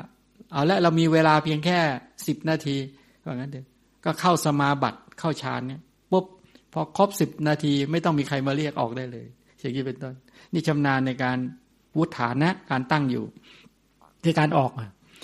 ปัจเจเวกขณะอันนี้คือชำนาญในการพิจารณาธรรมะที่อยู่ในฌานพิจารณาเหมือนกับอวัชนะนั่นแหละแต่ในที่เนี้ยมาเป็นปัจเจเวกขณะคือปัจเจเวกขณะในนี้เป็นปัจเจเวกขณะโชนะที่เกิดจากอวัชนะถ้าฝึกฝนอวัชนะเกิดได้เร็วปัจเจเวกขณะก็จะเกิดได้เร็วเช่นกันชำนาญในการเข้าชำนาญอันแรกที่บอกว่าชำนาญในการนึกหน่วงปัจเจเวกก็คือกลับย้อนไปพิจารณาอันนี้ต่างกันนิดหน่อยนั่นคือวสีภาวะสำหรับบุคคลที่ได้ฌานอันนี้เป็นอธิษฐานอย่างหนึ่งทีนี้ต่อมาพูดถึงในเรื่องของฤทธิ์อิทธิอธิษฐาน10 อย่าง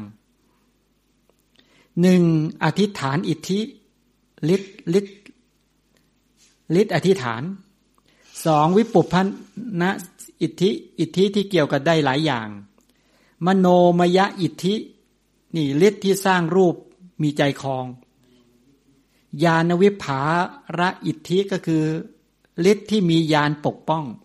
สมาธิวิภาระอิทธิที่เป็นมีสมาธิปกป้องแล้วก็อริยอิทธิก็ฤทธิ์ของอริยะกรรมวิปากอิทธิฤทธิ์ที่เกิดจากผลแห่งกรรมปุญญวันตะอิทธิฤทธิ์ที่เกิดจากผู้มีบุญแล้วก็วิชามนะอิทธิฤทธิ์ที่เกิดด้วยวิทยาการแล้วก็สัมมาประโยคะอิทธิฤทธิ์ที่เกิดจากสัมมาประโยคะ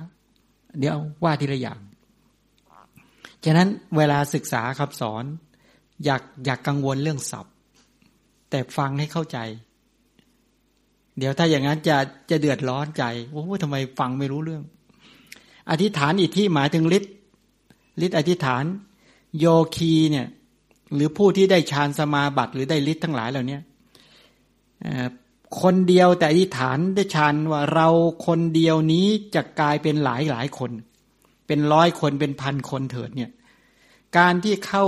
สมาบัติแล้วเอาสมาบัติเป็นฐานแล้วก็เจริญฤทธิ์ประเภทนี้เหมือนท่านพระจุลบันทกที่ต่อมาที่ท่านได้บรรลุแล้วต่อมาที่ว่ามีพระเจ้าให้มาตามพอมาเห็นปุ๊บโอ้โหเจอพระเต็มวิหารเลยเงี้ยนะก็เลยกลับไปบอกว่าไม่รู้องค์ไหนที่ชื่อว่าจุลบันทกกลับไปใหม่ก็ไปเรียกว่าพระท่านก็บอกว่าให้ไปเรียกชื่อพอเรียกปุ๊บก็แม่ขานพร้อมกันเลยอย่างนี้เป็นต้นนั่นแหละจากคนเดียวเป็นหลายคนได้อันนั้นก็เกิดจากฤทธิ์เดี๋ยวถ้าพูดเรื่องฤทธิ์เนี่ยทั้งหลายเหล่านี้นะเดี๋ยวอย่างที่ได้บอกไว้แล้วว่าในยุคปัจจุบันเนี่ยเราทั้งหลายไม่ได้มาใส่ใจในการที่จะฝึกทางด้านจิตแต่เราใช้ความสามารถของเราไปกระทำข้างนอกแทนที่เราจะเหาะได้หรือแสดงฤทธิ์ได้แสดงปาฏิหาริย์ได้ก็ใช้ความสามารถของเราไปเอาเหล็กให้มันลอยได้บ้างเอาเหล็กไปดำน้ำบ้างหรือว่ามุดลงใต้ดินบ้างหรือให้สิ่งของทั้งหลายมันลอยไปในอากาศเป็นต้นบ้างแท้ที่จริงศักยภาพของมนุษย์ยังมีอยู่ทุกยุคทุกสมัยแต่เพียงว่ามนุษย์ละเลยศักยภาพของตนเองกลับไปมัวแต่สร้างฤทธิ์ข้างนอก เราก็เลยเห็นในฤทธิ์ข้างนอกมันวิ่งว่อนเต็มไปหมดทั้งที่วิธีการที่มนุษย์เนี่ยสามารถที่จะทำให้ฤทธิ์เกิดขึ้นได้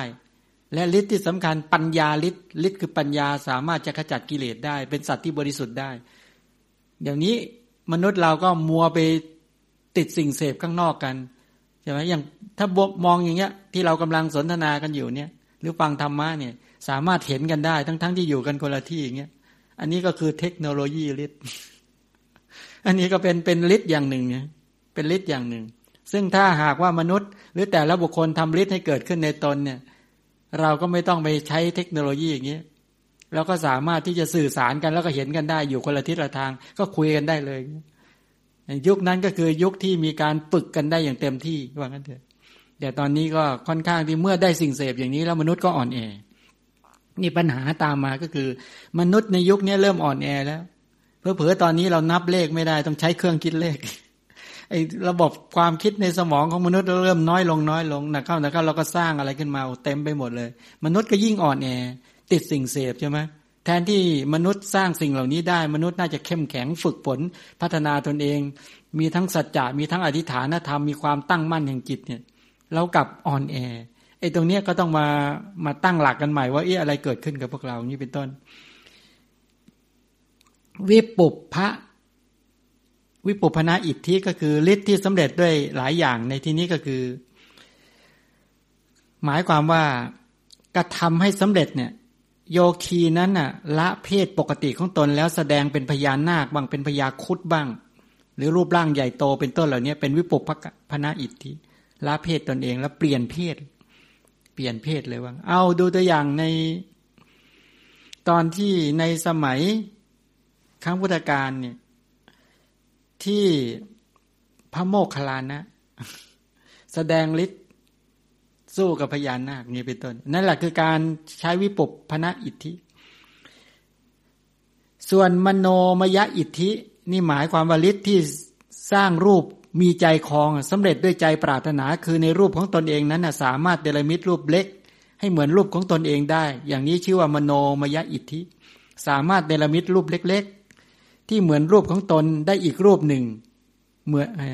โดยรูปเดิมไม่หายไปมโนมยอิทธิเนี่ยไม่เหมือนอธิษฐานอิทธินะแล้วก็ไม่เหมือนกับวิปุพพนะอิทธิคำว่าสร้างรูปของตนเองคืออย่างนี้ว่าเหมือนถอดดาบออกจากฝักเหมือนอย่างนี้นั่งอยู่อย่างเงี้ยถอดตนเองอีกคนนึงออกอย่างนี้เป็นต้น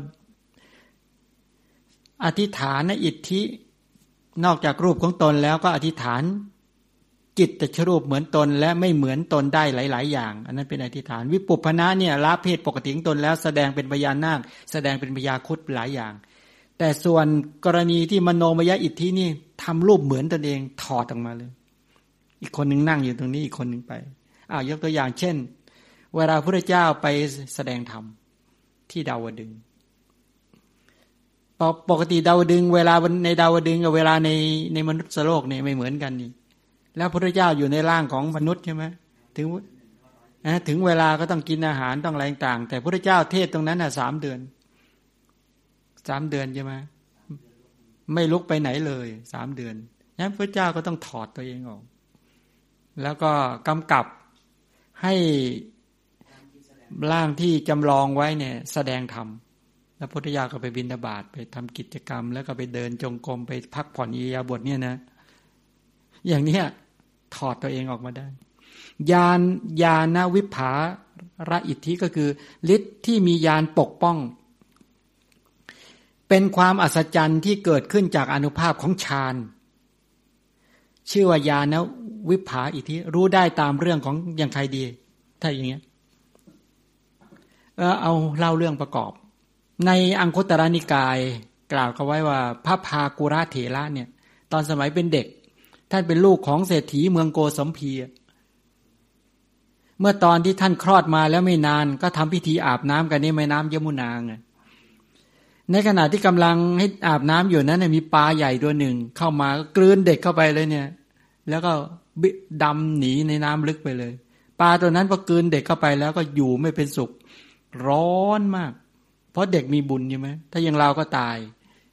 คนที่มีบุญรักษาอยู่เนี่ยเขาไม่ตายนะไม่ตายกระวนกระวายว่ายน้ำไปถึงเมืองพาราณสีแล้วก็ถูกชาวประมงจับได้แล้วก็เอาไปขายภรรยาของเศรษฐีเมืองพาราณสีซื้อเอาไว้แล้วก็นำไปชำแหละผ่าท้องมาปุ๊บก็เห็นเด็ก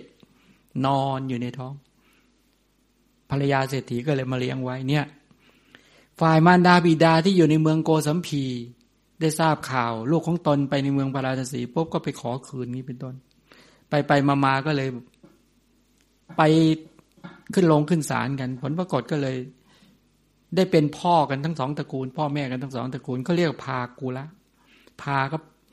ก็แปลว่าสองกุละก็แปลว่าตระกูลผู้มีตระกูลสองเนี่ยสองตระกูลเป็นนี่เด็กมีบุญเนี่ยถูกปลากลืนเข้าไปในท้องแต่ไม่ได้รับอันตรายอันนี้เป็นความอัศจรรย์อย่างเนี้ยที่เป็นความอัศจรรย์ก็เพราะว่าชาตินี้ท่านจะได้อรหัตมรรคญาณด้วยอานุภาพแห่งอรหัตมรรคญาณเนี่ยเด็กนี้จึงไม่ได้รับอันตรายประการใดผู้ใดถ้าได้สั่งสมอัธยาศัยอย่างแก่กล้านะแล้วจะต้องบรรลุในชาตินี้ด้วยอานุภาพของญาณปัญญาหรือบารมีเหล่านี้แหละญาณเนี่ยก็จะปกป้องกระแสชีวิตไม่ให้ได้รับอันตรายถ้ายังไม่ได้บรรลุอย่างนี้เขาเรียกญาณวิภาและอิทธิเข้าใจยังอยากได้บ้างไหมแบบนี้นั้นใครปรารถนาอยากจะได้ญาณประเภทนี้ก็สั่งสมอัธยาศัยให้เต็มที่เมื่อบารมีแก่กล้าแล้วไปเกิดณชาติใดก็แล้วแต่ใครจะฆ่าก็ฆ่าไม่ได้ใครจะทำอันตรายก็ทำไม่ได้ขนาดว่าไปอยู่ในท้องปลายังไม่ตายเลยเนี่ยอย่างนี้ก็เรียกญาณวิภาระอิทธิอะไรเป็นตัวรักษาไว้อรหัตมรรคญาณอานุภาพที่ท่านจะได้บรรลุอรหัตมรรคญาณเป็นตัวหล่อเลี้ยงเป็นตัวรักษาท่านไว้อันนี้แปลว่าญาณแก่กล้าจริงเป็นปัจฉิมภวิกษัตริย์จริงๆสัตว์ที่จะต้องเกิดในชาติสุดท้ายจะไม่มีชาติต่อไปอีกแล้วแปลว่าท่านบำเพ็ญบารมีมาอย่างแรงกล้าเลยกลุ่มบุคคลเหล่านี้บอกว่ามาเกิดเป็นมนุษย์ต้องการบรรลุธรรมเท่านั้นแล้วถ้าไม่บรรลุจะไม่ตายต้องบรรลุเป็นพระอรหันต์ก่อนจึงค่อยตายอย่างเงี้ยโอ้โหอันนี้ถือว่าแข็งแรงมั่นคงมากอยากเป็นแบบนี้ไหมเราอธิษฐานบารมีต้องแข็งแรงอีกเรื่องหนึ่งก็คือว่าในเมืองสาวัตถีมีหญิงคนหนึ่งตั้งครรภ์พอใกล้จะคลอดก็ตายทั้งที่เด็กยังอยู่ในท้องก็นำศพไปเผาสัปเหร่อใช้เหลาเหล็กทิ่มทารกถูกไอ้ปลายเหลาแทงที่หางตาเด็กที่อยู่ในท้องเนี่ยส่งเสียงร้องไห้ขณะนั้นน่ะสัปเหร่อได้ผ่าท้องออกมาเด็กคนนั้นเติบโต7 ขวบแล้วได้บวชแล้วได้บรรลุเป็นพระอรหันต์ผู้ใดที่ได้บรรลุอรหันต์ในชาตินี้แม้จะมีอันตรายเกิดขึ้นก่อนที่จะบรรลุอันตรายนั้นจะไม่สามารถทำอะไรได้ลักษณะอย่างนี้เขาเรียกว่าญาณวิภาละอิทธิอรหัตมรรคญาณเนี่ยหล่อเลี้ยงรักษาท่านไว้อย่างนี้เป็นต้นทีนี้ประการต่อมาเรียกสมาธิวิภาระอิทธิก่อนที่จะเข้าฌานสมาบัติกำลังเข้าก็ดีหรือเข้าเสร็จแล้วก็ดีด้วยอานุภาพของสมาธินั้นน่ะมหัศจรรย์ได้เกิดขึ้นฤทธิ์ได้เกิดขึ้นนั้นชื่อว่าสมาธิวิภาระอิทธิอิทธิที่ป้องด้วยสมาธิได้แสดงไว้เรื่องนี้คืออย่างยกตัวอย่างเช่นไงภาษารีบุตรภาษารีบุตรในคราวที่ภาษารีบุตรและพระโมคคัลลานะพักอยู่ที่วิหารกโปตะก็คือตอนนั้นปรงผมใหม่ๆใช่ไหมท่านปรงผมใหม่ๆถึงเวลากลางคืนแล้วก็เข้าฌานอยู่ในที่แห่งหนึ่งขณะนั้นน่ะมียักษ์ตนหนึ่งนะถูกเพื่อนยักษ์อีกตนหนึ่งเนี่ยคือเห็นแล้วเนี่ยอยากจะตีศีรษะของพระสารีบุตรเห็นแล้วนึกอยากจะทดลองอยากจะตีด้วยความคึกขนองตนเองแล้วก็พละกำลังตนเองนี่แหละว่างั้นเถอะอยากจะตีศีรษะสมณะโล้นเนี่ยแล้วก็เพื่อนก็ห้ามเพื่อนที่เป็นยักษ์ด้วยกันห้ามก็ไม่ฟังก็เลยตีอย่างจังแต่พระสารีบุตรเนี่ยกำลังเข้าฌานอยู่นั้นเนี่ย ไม่รู้สึกคือรู้สึกเจ็บนิดหน่อยเมื่อออกมานะออกมาจากสมาธินั้นรู้สึกเจ็บนิดหน่อยเท่านั้นเองเนี่ยอานุภาพของสมาธิในฌานเนี่ยนี่เป็นไปลักษณะแบบนี้แต่ว่ายักษ์ที่ตีลงอเวจีนะแล้วก็พระโมคคัลลานะเห็นวับลงไปถูกพอหลังจากตีปุ๊บเนี่ยพอยักษ์นี่หันหลังแป๊บเดียวแผ่นดินก็แยกออกไฟก็วับขึ้นมาดึงฟึบลงไปก็ไปอยู่ในเวจีเรียบร้อยแต่พระโมคคัลลานะอยู่ที่นึงเห็นก็มาสอบถามตอนที่ท่านออกมาก็ถามบอกว่าท่านเจ็บมากไหมบอกว่าเจ็บนิดเดียวเจ็บนิดแล้วก็เลยบอกว่าแล้วท่านก็เลยบอกพระโมคคัลลานะก็เลยบอกว่ายักษ์ที่ตีเนี่ยลงอเวจีแล้วข้าพเจ้าเห็นทีนี้ท่านทั้งสองเนี่ยชื่นชมกันนะชื่นชมบอกว่าโอ้โห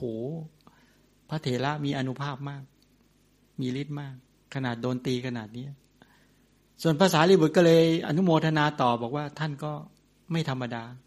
สามารถเห็นไฟเวจีดึงบุคคลที่ประทุษร้ายเราในลงเวจีได้เนี่ยลักษณะแบบนี้อริยอิทธิคือฤทธิ์ของพระอริยะทั้งหลายพระอริยบุคคลทั้งหลายท่านพิจารณาอารมณ์ได้สองแง่นะคือพิจารณาในแง่ดีก็ได้พิจารณาในแง่ไม่ดีก็ได้การพิจารณาอารมณ์ให้ปรากฏในแง่ใดที่สามารถทำได้เช่นนั้นน่ะต้องเป็นพระอริยบุคคลเท่านั้นที่สามารถที่จะทำได้ฉะนั้นจึงเรียกว่าอริยอิทธิฤทธิ์ของพระอริยะก็คือท่านพิจารณาอารมณ์นะการพิจารณาในลักษณะอย่างนี้ท่านก็ไม่สะทกสะท้านหวั่นไหวนะนี่เป็นฤทธิ์ของท่าน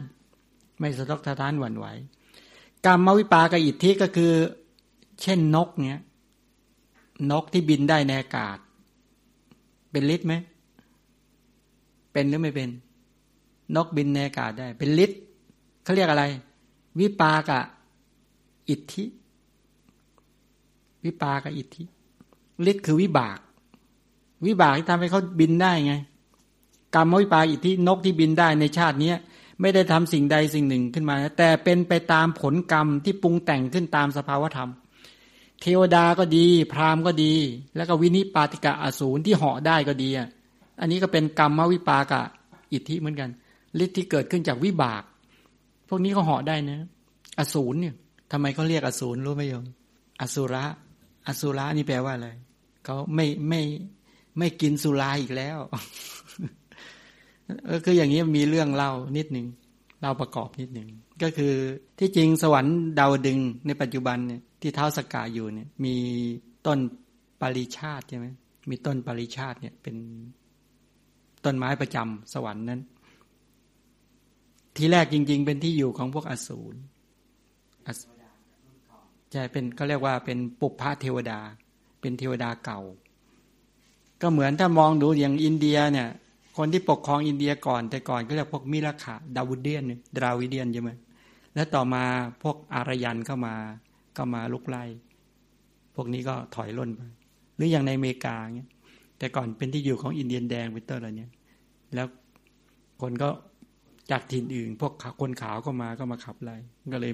มีการทุกวันนี้ก็เรื่องสีผิวกันอยู่ทุกวันนั่นรังเกียจกันทีนี้กรณีอย่างเงี้ยตอนปุพพเทวดาเก่าต่อมาเทวดาชุดใหม่มาก็มาสู้รบกันแล้วไปมาก็เทวดาชุดหนึ่งก็เอาเหล้าไปให้พวกอสูรกินพอกินเสร็จแล้วพวกนี้เมาก็เลยจับโยนลงมาแล้วก็มาอยู่ตีนเขาไกลลาดเนี่ยอยู่ตีนเขาพวกนั้นตื่นขึ้นมาก็โอ้โหตายเราเสียเมืองซะแล้วก็เลยบอกว่าต่อไปเราจะไม่กินสุราอีกแล้วเข็ดแล้วก็เรียกอสุราก็คือพวกไม่กินสุราเพราะกินสุรานี่แหละพลาดอย่างนี้เป็นต้นนะอันนี้ก็เรียกว่ากรรมวิปากอิทธิปุญญวันตะอิทธิก็คือพระเจ้าจักรพรรดิที่ห่อได้เป็นผู้มีฤทธิ์พิเศษที่สามารถห่อได้โชติกะก็ดีชตินโคสกะหรือเมนทกะที่สมบูรณ์ด้วยทรัพย์ที่เป็นเศรษฐีเนี่ยเป็นเพราะบุญทั้งนั้นปุญญาตะอิทธิในชาตินี้ไม่ได้ทำอะไรแต่ในชาติที่แล้วทำเหตุทำบุญมาบุญก็เลยให้ผลงั้น คนที่มีบุญให้ผลในปัจจุบันก็มีนะบางคนเกิดมาไม่ต้องทำอะไรเลยนะมีไหมไม่ต้องทำมาหากินอะไรเลยเกิดมาปุ๊บเนี่ยก็ได้สมบัติเลยพวกนี้เป็นพวกมีฤทธิ์อย่างหนึ่งก็เรียกว่าปุญญวันตะอิทธิ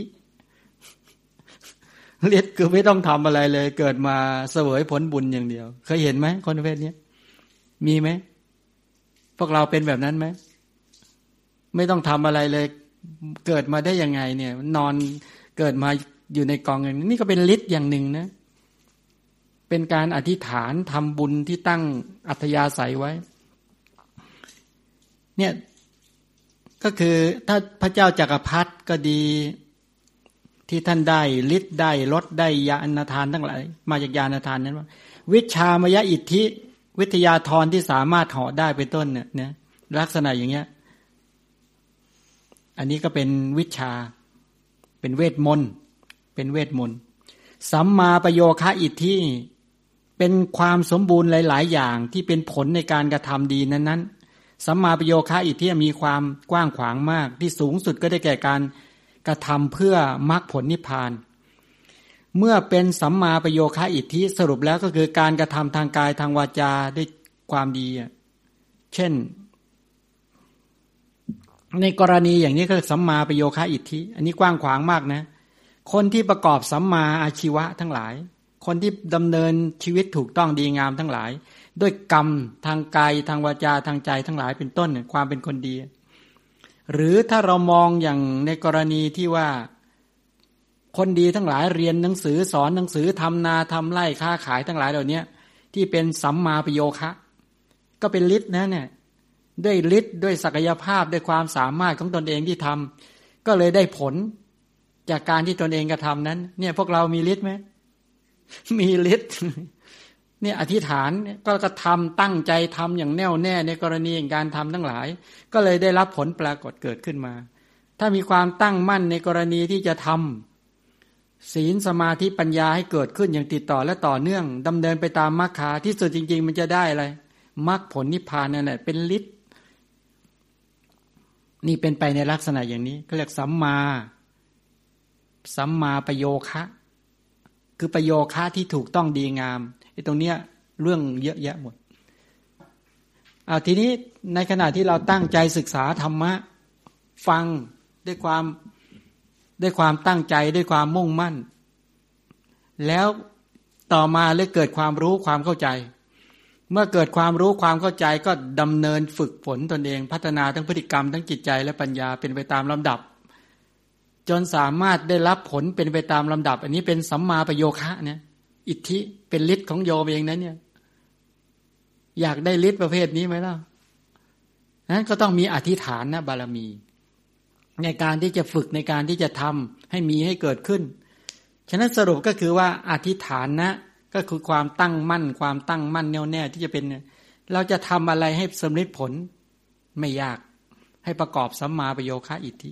แล้วก็จะประสบความสำเร็จอย่างนี้เป็นต้นทีนี้ในรายละเอียดตรงนี้ย้อนอีกนิดหนึ่งก็คือว่าในเรื่องของการที่เราท่านทั้งหลายจะมาศึกษาในเรื่องของคำในเรื่องของอธิษฐานจะยังไม่อธิษฐานบารมีเนี่ยมีความตั้งมั่นแน่วแน่ในการบำเพ็ญความดีไม่ยอมเสียความตั้งใจหรือเพื่อเห็นแก่ทรัพย์สินเงินทองหรือคนรักหรือภารกิจตั้งใจจะไม่ล้มเลิกกลางคันอธิษฐานบารมีนี่สนับสนุนให้มั่นคงในการทำความดีนะอธิษฐานอุปปารมีก็มุ่งมั่นในการบำเพ็ญถึงแม้จะต้องมีอันตรายต่ออวัยวะส่วนใดส่วนหนึ่งของร่างกายก็ไม่ย่อท้อก็มุ่งมั่นในการที่จะดำเนินให้สำเร็จผลส่วนอธิษฐานปรมัตถบารมีก็คือ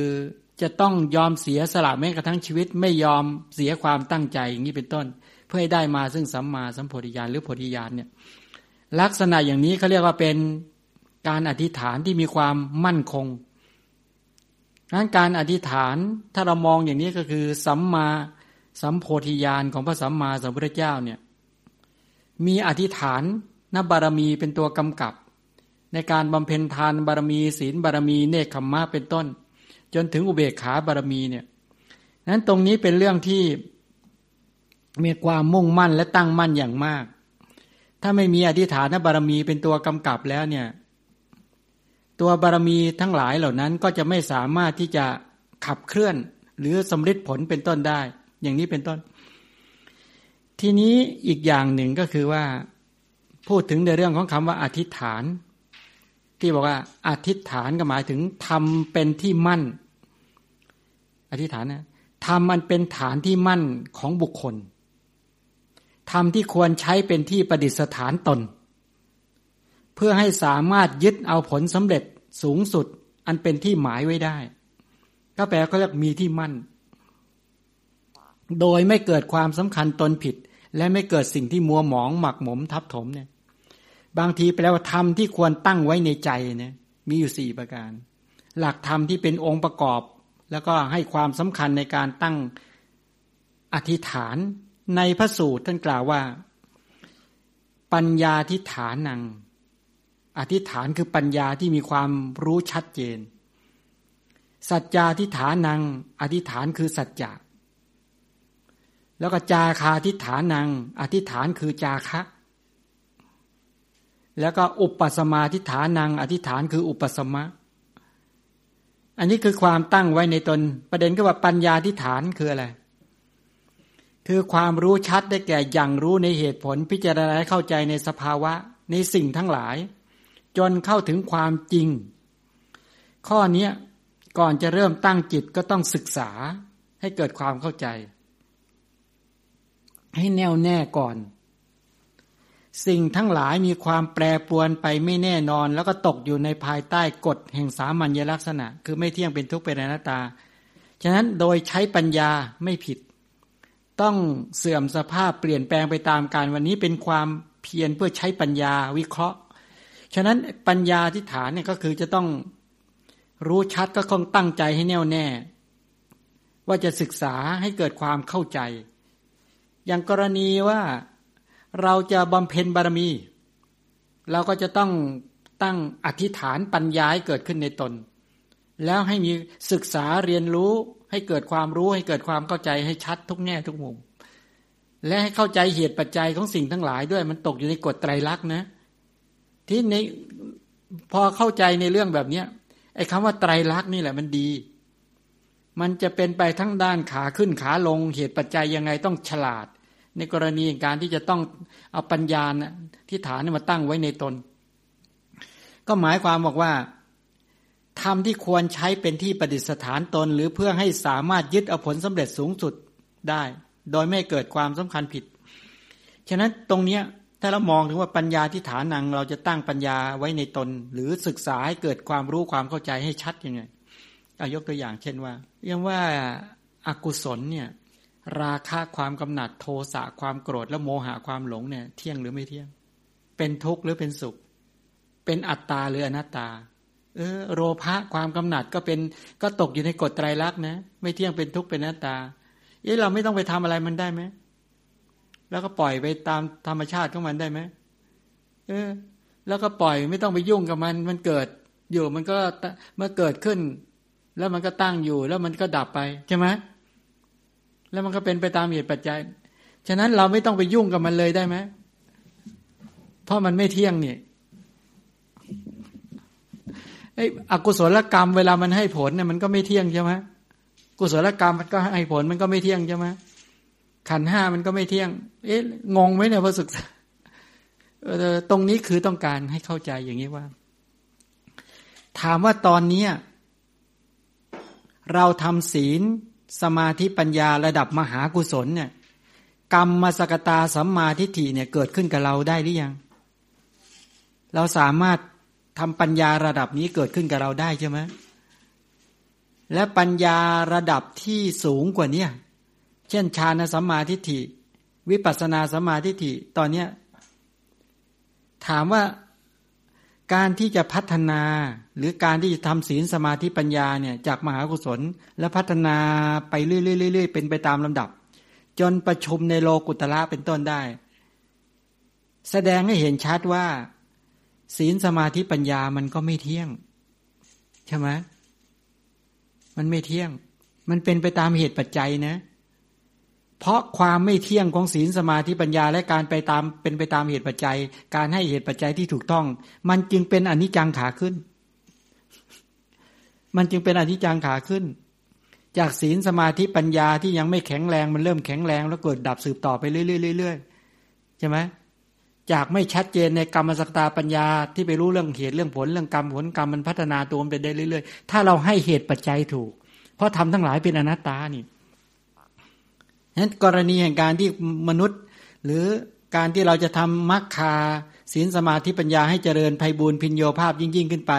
จนสามารถประชุมในโลกุตระได้ทั้งตลอดอริยสัจจะเป็นต้นได้ก็อาศัยว่าตกอยู่ในกฎไตรลักษณ์นี่แหละอย่างนี้เป็นต้นและโลภะโทสะโมหะที่มันเคยเกิดอย่างหนาแน่นเนี่ยเราสามารถทำให้มันเป็นอนิจจังขาลงได้นะคือให้มันค่อยๆไหมหมดสภาพไปเรื่อยๆในที่สุดจริงๆอ่ะ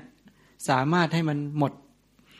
กรณีที่การอย่างรู้ด้วยเหตุผลพิจารณาเข้าใจสภาวะของสิ่งทั้งหลายเนี่ยจนเข้าถึงความจริงเนี่ยและศึกษาเกิดความเข้าใจแน่วแน่ว่าสิ่งทั้งหลายที่มันเป็นไปดากระแสชีวิตการตั้งกรณีอย่างนี้เรียกปัญญาทิฏฐานังก็คือปัญญา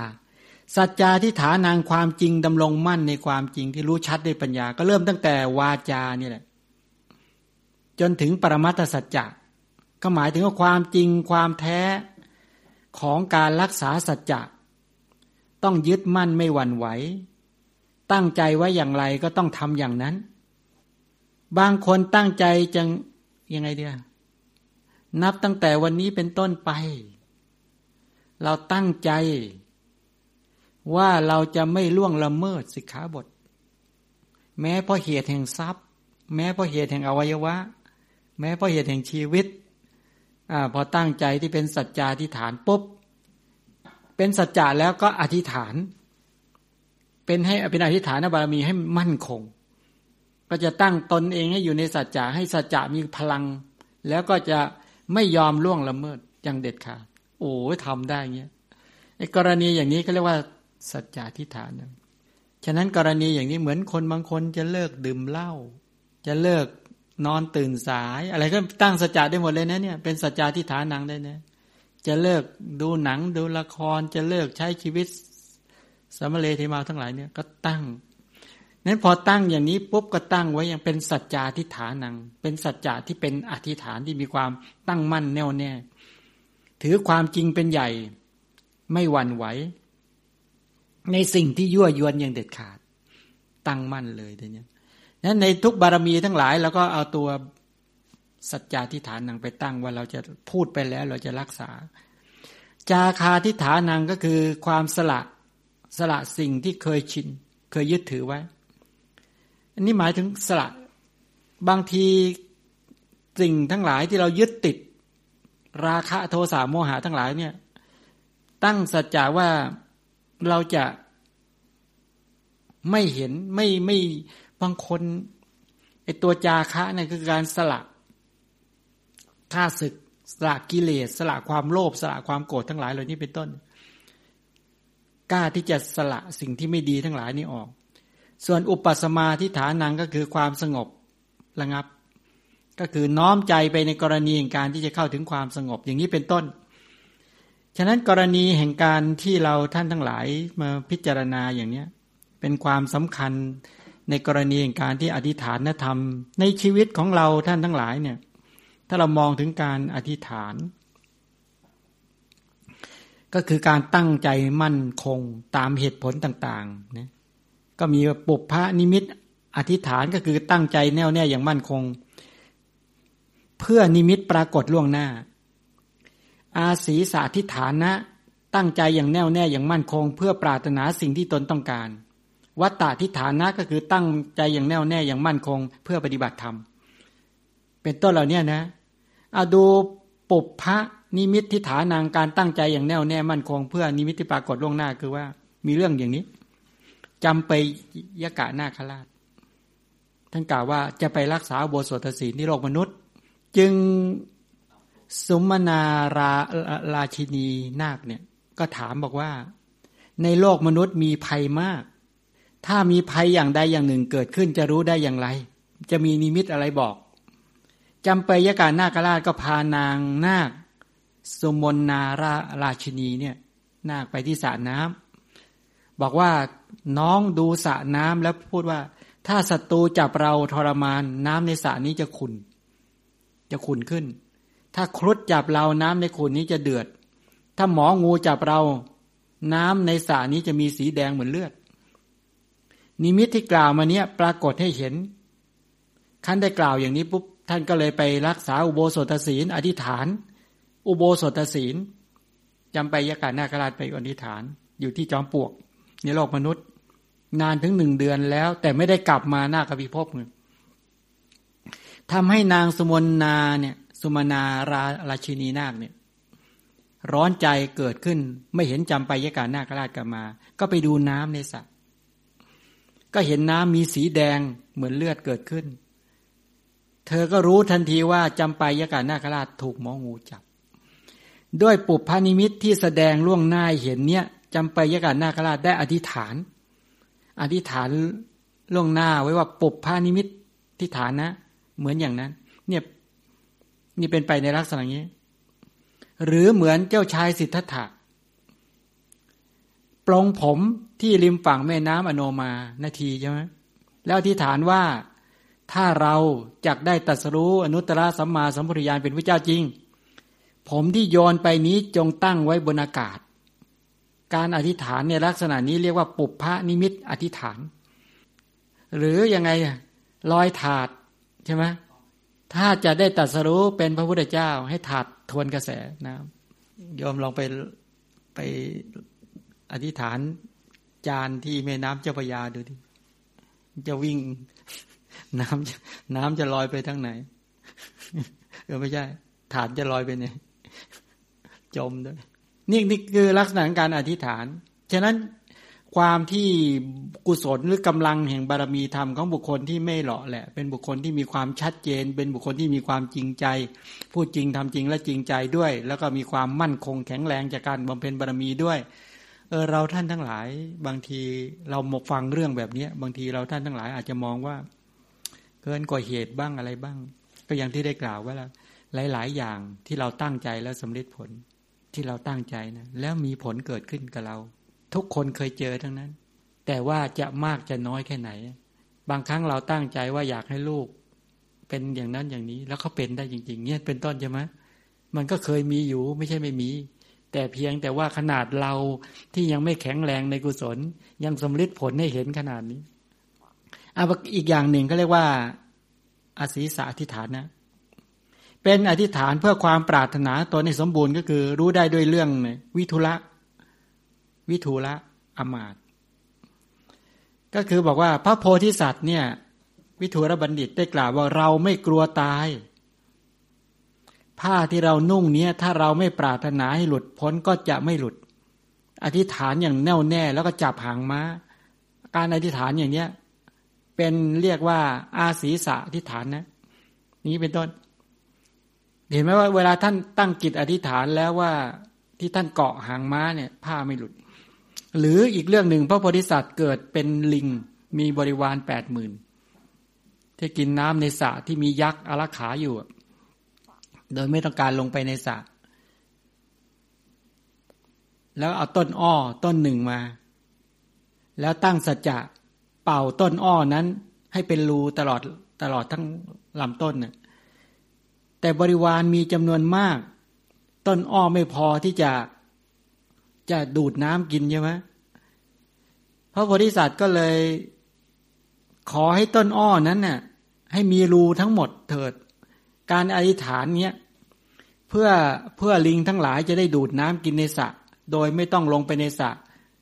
ที่มียักษ์อารักขาอยู่เนี่ยการตั้งจิตอธิษฐานอย่างนี้ก็เรียกอาศีสะอธิษฐานนะ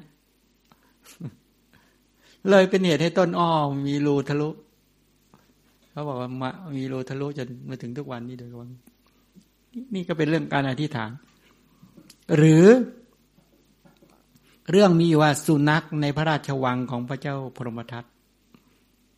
ได้กินหนังใช่ไหมได้เคยฟังเรื่องนี้ไหมได้กินหนังกัดหนังที่ปูไว้ในราชรถชาวเมืองทั้งหลายก็คิดว่าเป็นสุนัขที่อยู่นอกพระราชวังไงฉะนั้นเจ้าหน้าที่ทั้งหลายก็ได้ไล่ฆ่าสุนัขที่อยู่นอกพระราชวังสุนัขทั้งหลายก็ไม่กล้าอยู่ในเมืองเลยทีนี้ออกไปอยู่ในป่าชานเมืองกันสุนัขต่อมาตอนนั้นพระโพธิสัตว์เกิดเป็นสุนัขเดือดร้อนก็ได้สอบถามสุนัขที่ถูกไล่ล่าไล่ฆ่าพอทราบความแล้วก็นึกท่านมีปัญญาเนี่ยก็เป็นไปไม่ได้ที่จะเป็นสุนัขที่อยู่นอกวังจะต้องเป็นสุนัขในพระราชวังแน่ที่กินหนังที่ปูไว้ในราชรถจึงกล่าวกับสุนัขอื่นบอกว่าท่านทั้งหลายจงรออยู่นะที่นี้เดี๋ยวข้าพเจ้าจะเข้าวังนึงขันกล่าวอย่างนั้นพิจารณาเกิดเมตตาต่อสัตว์โลกต่อเพื่อนต่อบรรดาสุนัขเหล่านั้นก็ตั้งเมตตาจิตเมตตาบารมีด้วยตั้งอธิษฐานว่าด้วยก้อนหินก็ดีด้วยท่อนไม้ก็ดีขออย่าได้มีผู้ใดทำอันตรายแก่เราได้นี่เอาแล้วตั้งจิตอธิษฐานนะด้วยกำลังกุศลด้วยกำลังบารมีตนเองที่บำเพ็ญมาด้วยกำลังเมตตาที่เรามีเห็นไหมเวลาความฉลาดแม้เป็นสัตว์เดรัจฉานนะถ้าต้องการไม่ให้มีอันตรายเกิดขึ้นกับตนเองด้วยก้อนหินด้วยไม้ด้วยอาวุธยุทโธปกรณ์ทั้งหลายตั้งเมตตาจิตเพราะเมตตาทำให้แคล้วคลาดใช่ไหมเราทั้งหลายเวลาเกิดพยานอันตรายที่จะไปหน้าที่ไหนเนี่ยอันนี้ก็ต้องควรจะอธิษฐานธรรมให้เป็นดึงเมตตาบารมีมาไว้ในตนดึงเมตตาธรรมมาไว้ในตนแล้วก็แผ่ไมตรีจิตเนี่ยให้กับบรรดาสัตว์ทั้งหลายแล้วขอกำลังของกุศลมีเมตตาเป็นต้นจนคุ้มครองตนเองให้กระแสชีวิตของตนเองเนี่ยแคล้วคลาดและปลอดภัยจากพยานอันตรายทั้งหลายอย่างนี้เป็นต้นหมดเวลาโหแล้วพูดเพลินเลยไม่มีใครทักเลยงั้นแล้วก็เข้าไปในวังเพียงตัวเดียวนะสุนัขที่โพธิสัตว์อธิษฐานอย่างนี้แล้วก็ปลอดภัยเนี่ยพออย่างนี้เขาเรียกว่าอาศีสะอธิษฐานนะสรุปแล้ววันนี้อธิษฐานบารมียังมีเรื่องที่จะต้องมาวิจัยกันอีกค่อนข้างเยอะพยายามอยากให้เราท่านทั้งหลายได้เกิดความตั้งมั่นและแน่วแน่อธิษฐานบารมีเป็นสิ่งที่สำคัญมากให้สังเกตว่าในบรรดาบารมีเหล่านี้บอกว่าอธิษฐานบารมีมีอะไรเป็นเหตุใกล้มีสัมมาสัมโพธิญาณเป็นเหตุใกล้มีโพธิญาณคือการบรรลุธรรมเนี่ยเป็นเหตุใกล้ถ้าไม่บรรลุสัมมาสัมโพธิญาณจักไม่ถอนความตั้งใจในการบำเพ็ญบารมีถ้าไม่บรรลุปัจเจกโพธิญาณจะไม่ถอนความตั้งใจในการบำเพ็ญบารมีถ้าไม่บรรลุสัมมาสัมโพธิญาณจักไม่ถอนความตั้งใจในการบำเพ็ญบารมีถ้าไม่พ้นจากกิเลสและกองทุกข์จักไม่ถอนความตั้งใจในการบำเพ็ญศีลสมาธิปัญญาอย่างนี้เป็นต้นเห็นไหมก็จะมีตัวเนี้ยมั่นเลยฉะนั้นจะฝ่าฟันปัญหาอุปสรรคทั้งหลายไม่กลัวไม่ย่อท้อเลยไม่มีการถอนความตั้งใจอย่างเด็ดขาดมีความแน่วแน่มีความเด็ดเดี่ยวมีความเด็ดขาดและมั่นคงแต่สภาพจิตนั้นมีพลังมากมีความแข็งแรงแล้วก็มุ่งมั่นมากถ้าในกรณีอย่างเนี้ยถ้าท่านฝังไว้ในใจอย่างนี้อย่างแข็งแรงอย่างมั่นคงแล้วท่านทั้งหลายสำเร็จผลเนี่ยในบารมีเป็นไปอธิษฐานบารมีเป็นไปลักษณะอย่างนี้มีเอาให้หนึ่งคำถามก็ได้มีถามเยอะเดี๋ยวพรุ่งนี้จะมาตอบทุกประเด็นเลยนะที่ถามมาทั้งหลายมีคำถามค่อนข้างเยอะเอาไว้พรุ่งนี้ดีกว่ามั้งเพราะเลยเวลางั้นคำถามทั้งหมดเดี๋ยวให้พระท่านรวบรวมทั้งหมดแล้วก็จะตอบคำถามทุกประเด็นได้ดูปัญหาอย่างนี้ก่อนก็ดีเหมือนกันจะตอบให้เคลียร์ให้ละเอียดขอโมทนากับท่านทั้งหลายขอพระรัตนตรัยคุ้มครองให้กระแสชีวิตของท่านทั้งหลายดำเนินไปตามมรรคาของพระชินเจ้ารู้ถึงซึ่งอนุปาทาปรินิพพานคือการพ้นจากกิเลสและกองทุกข์ด้วยกันทุกท่านทุกประการเถิด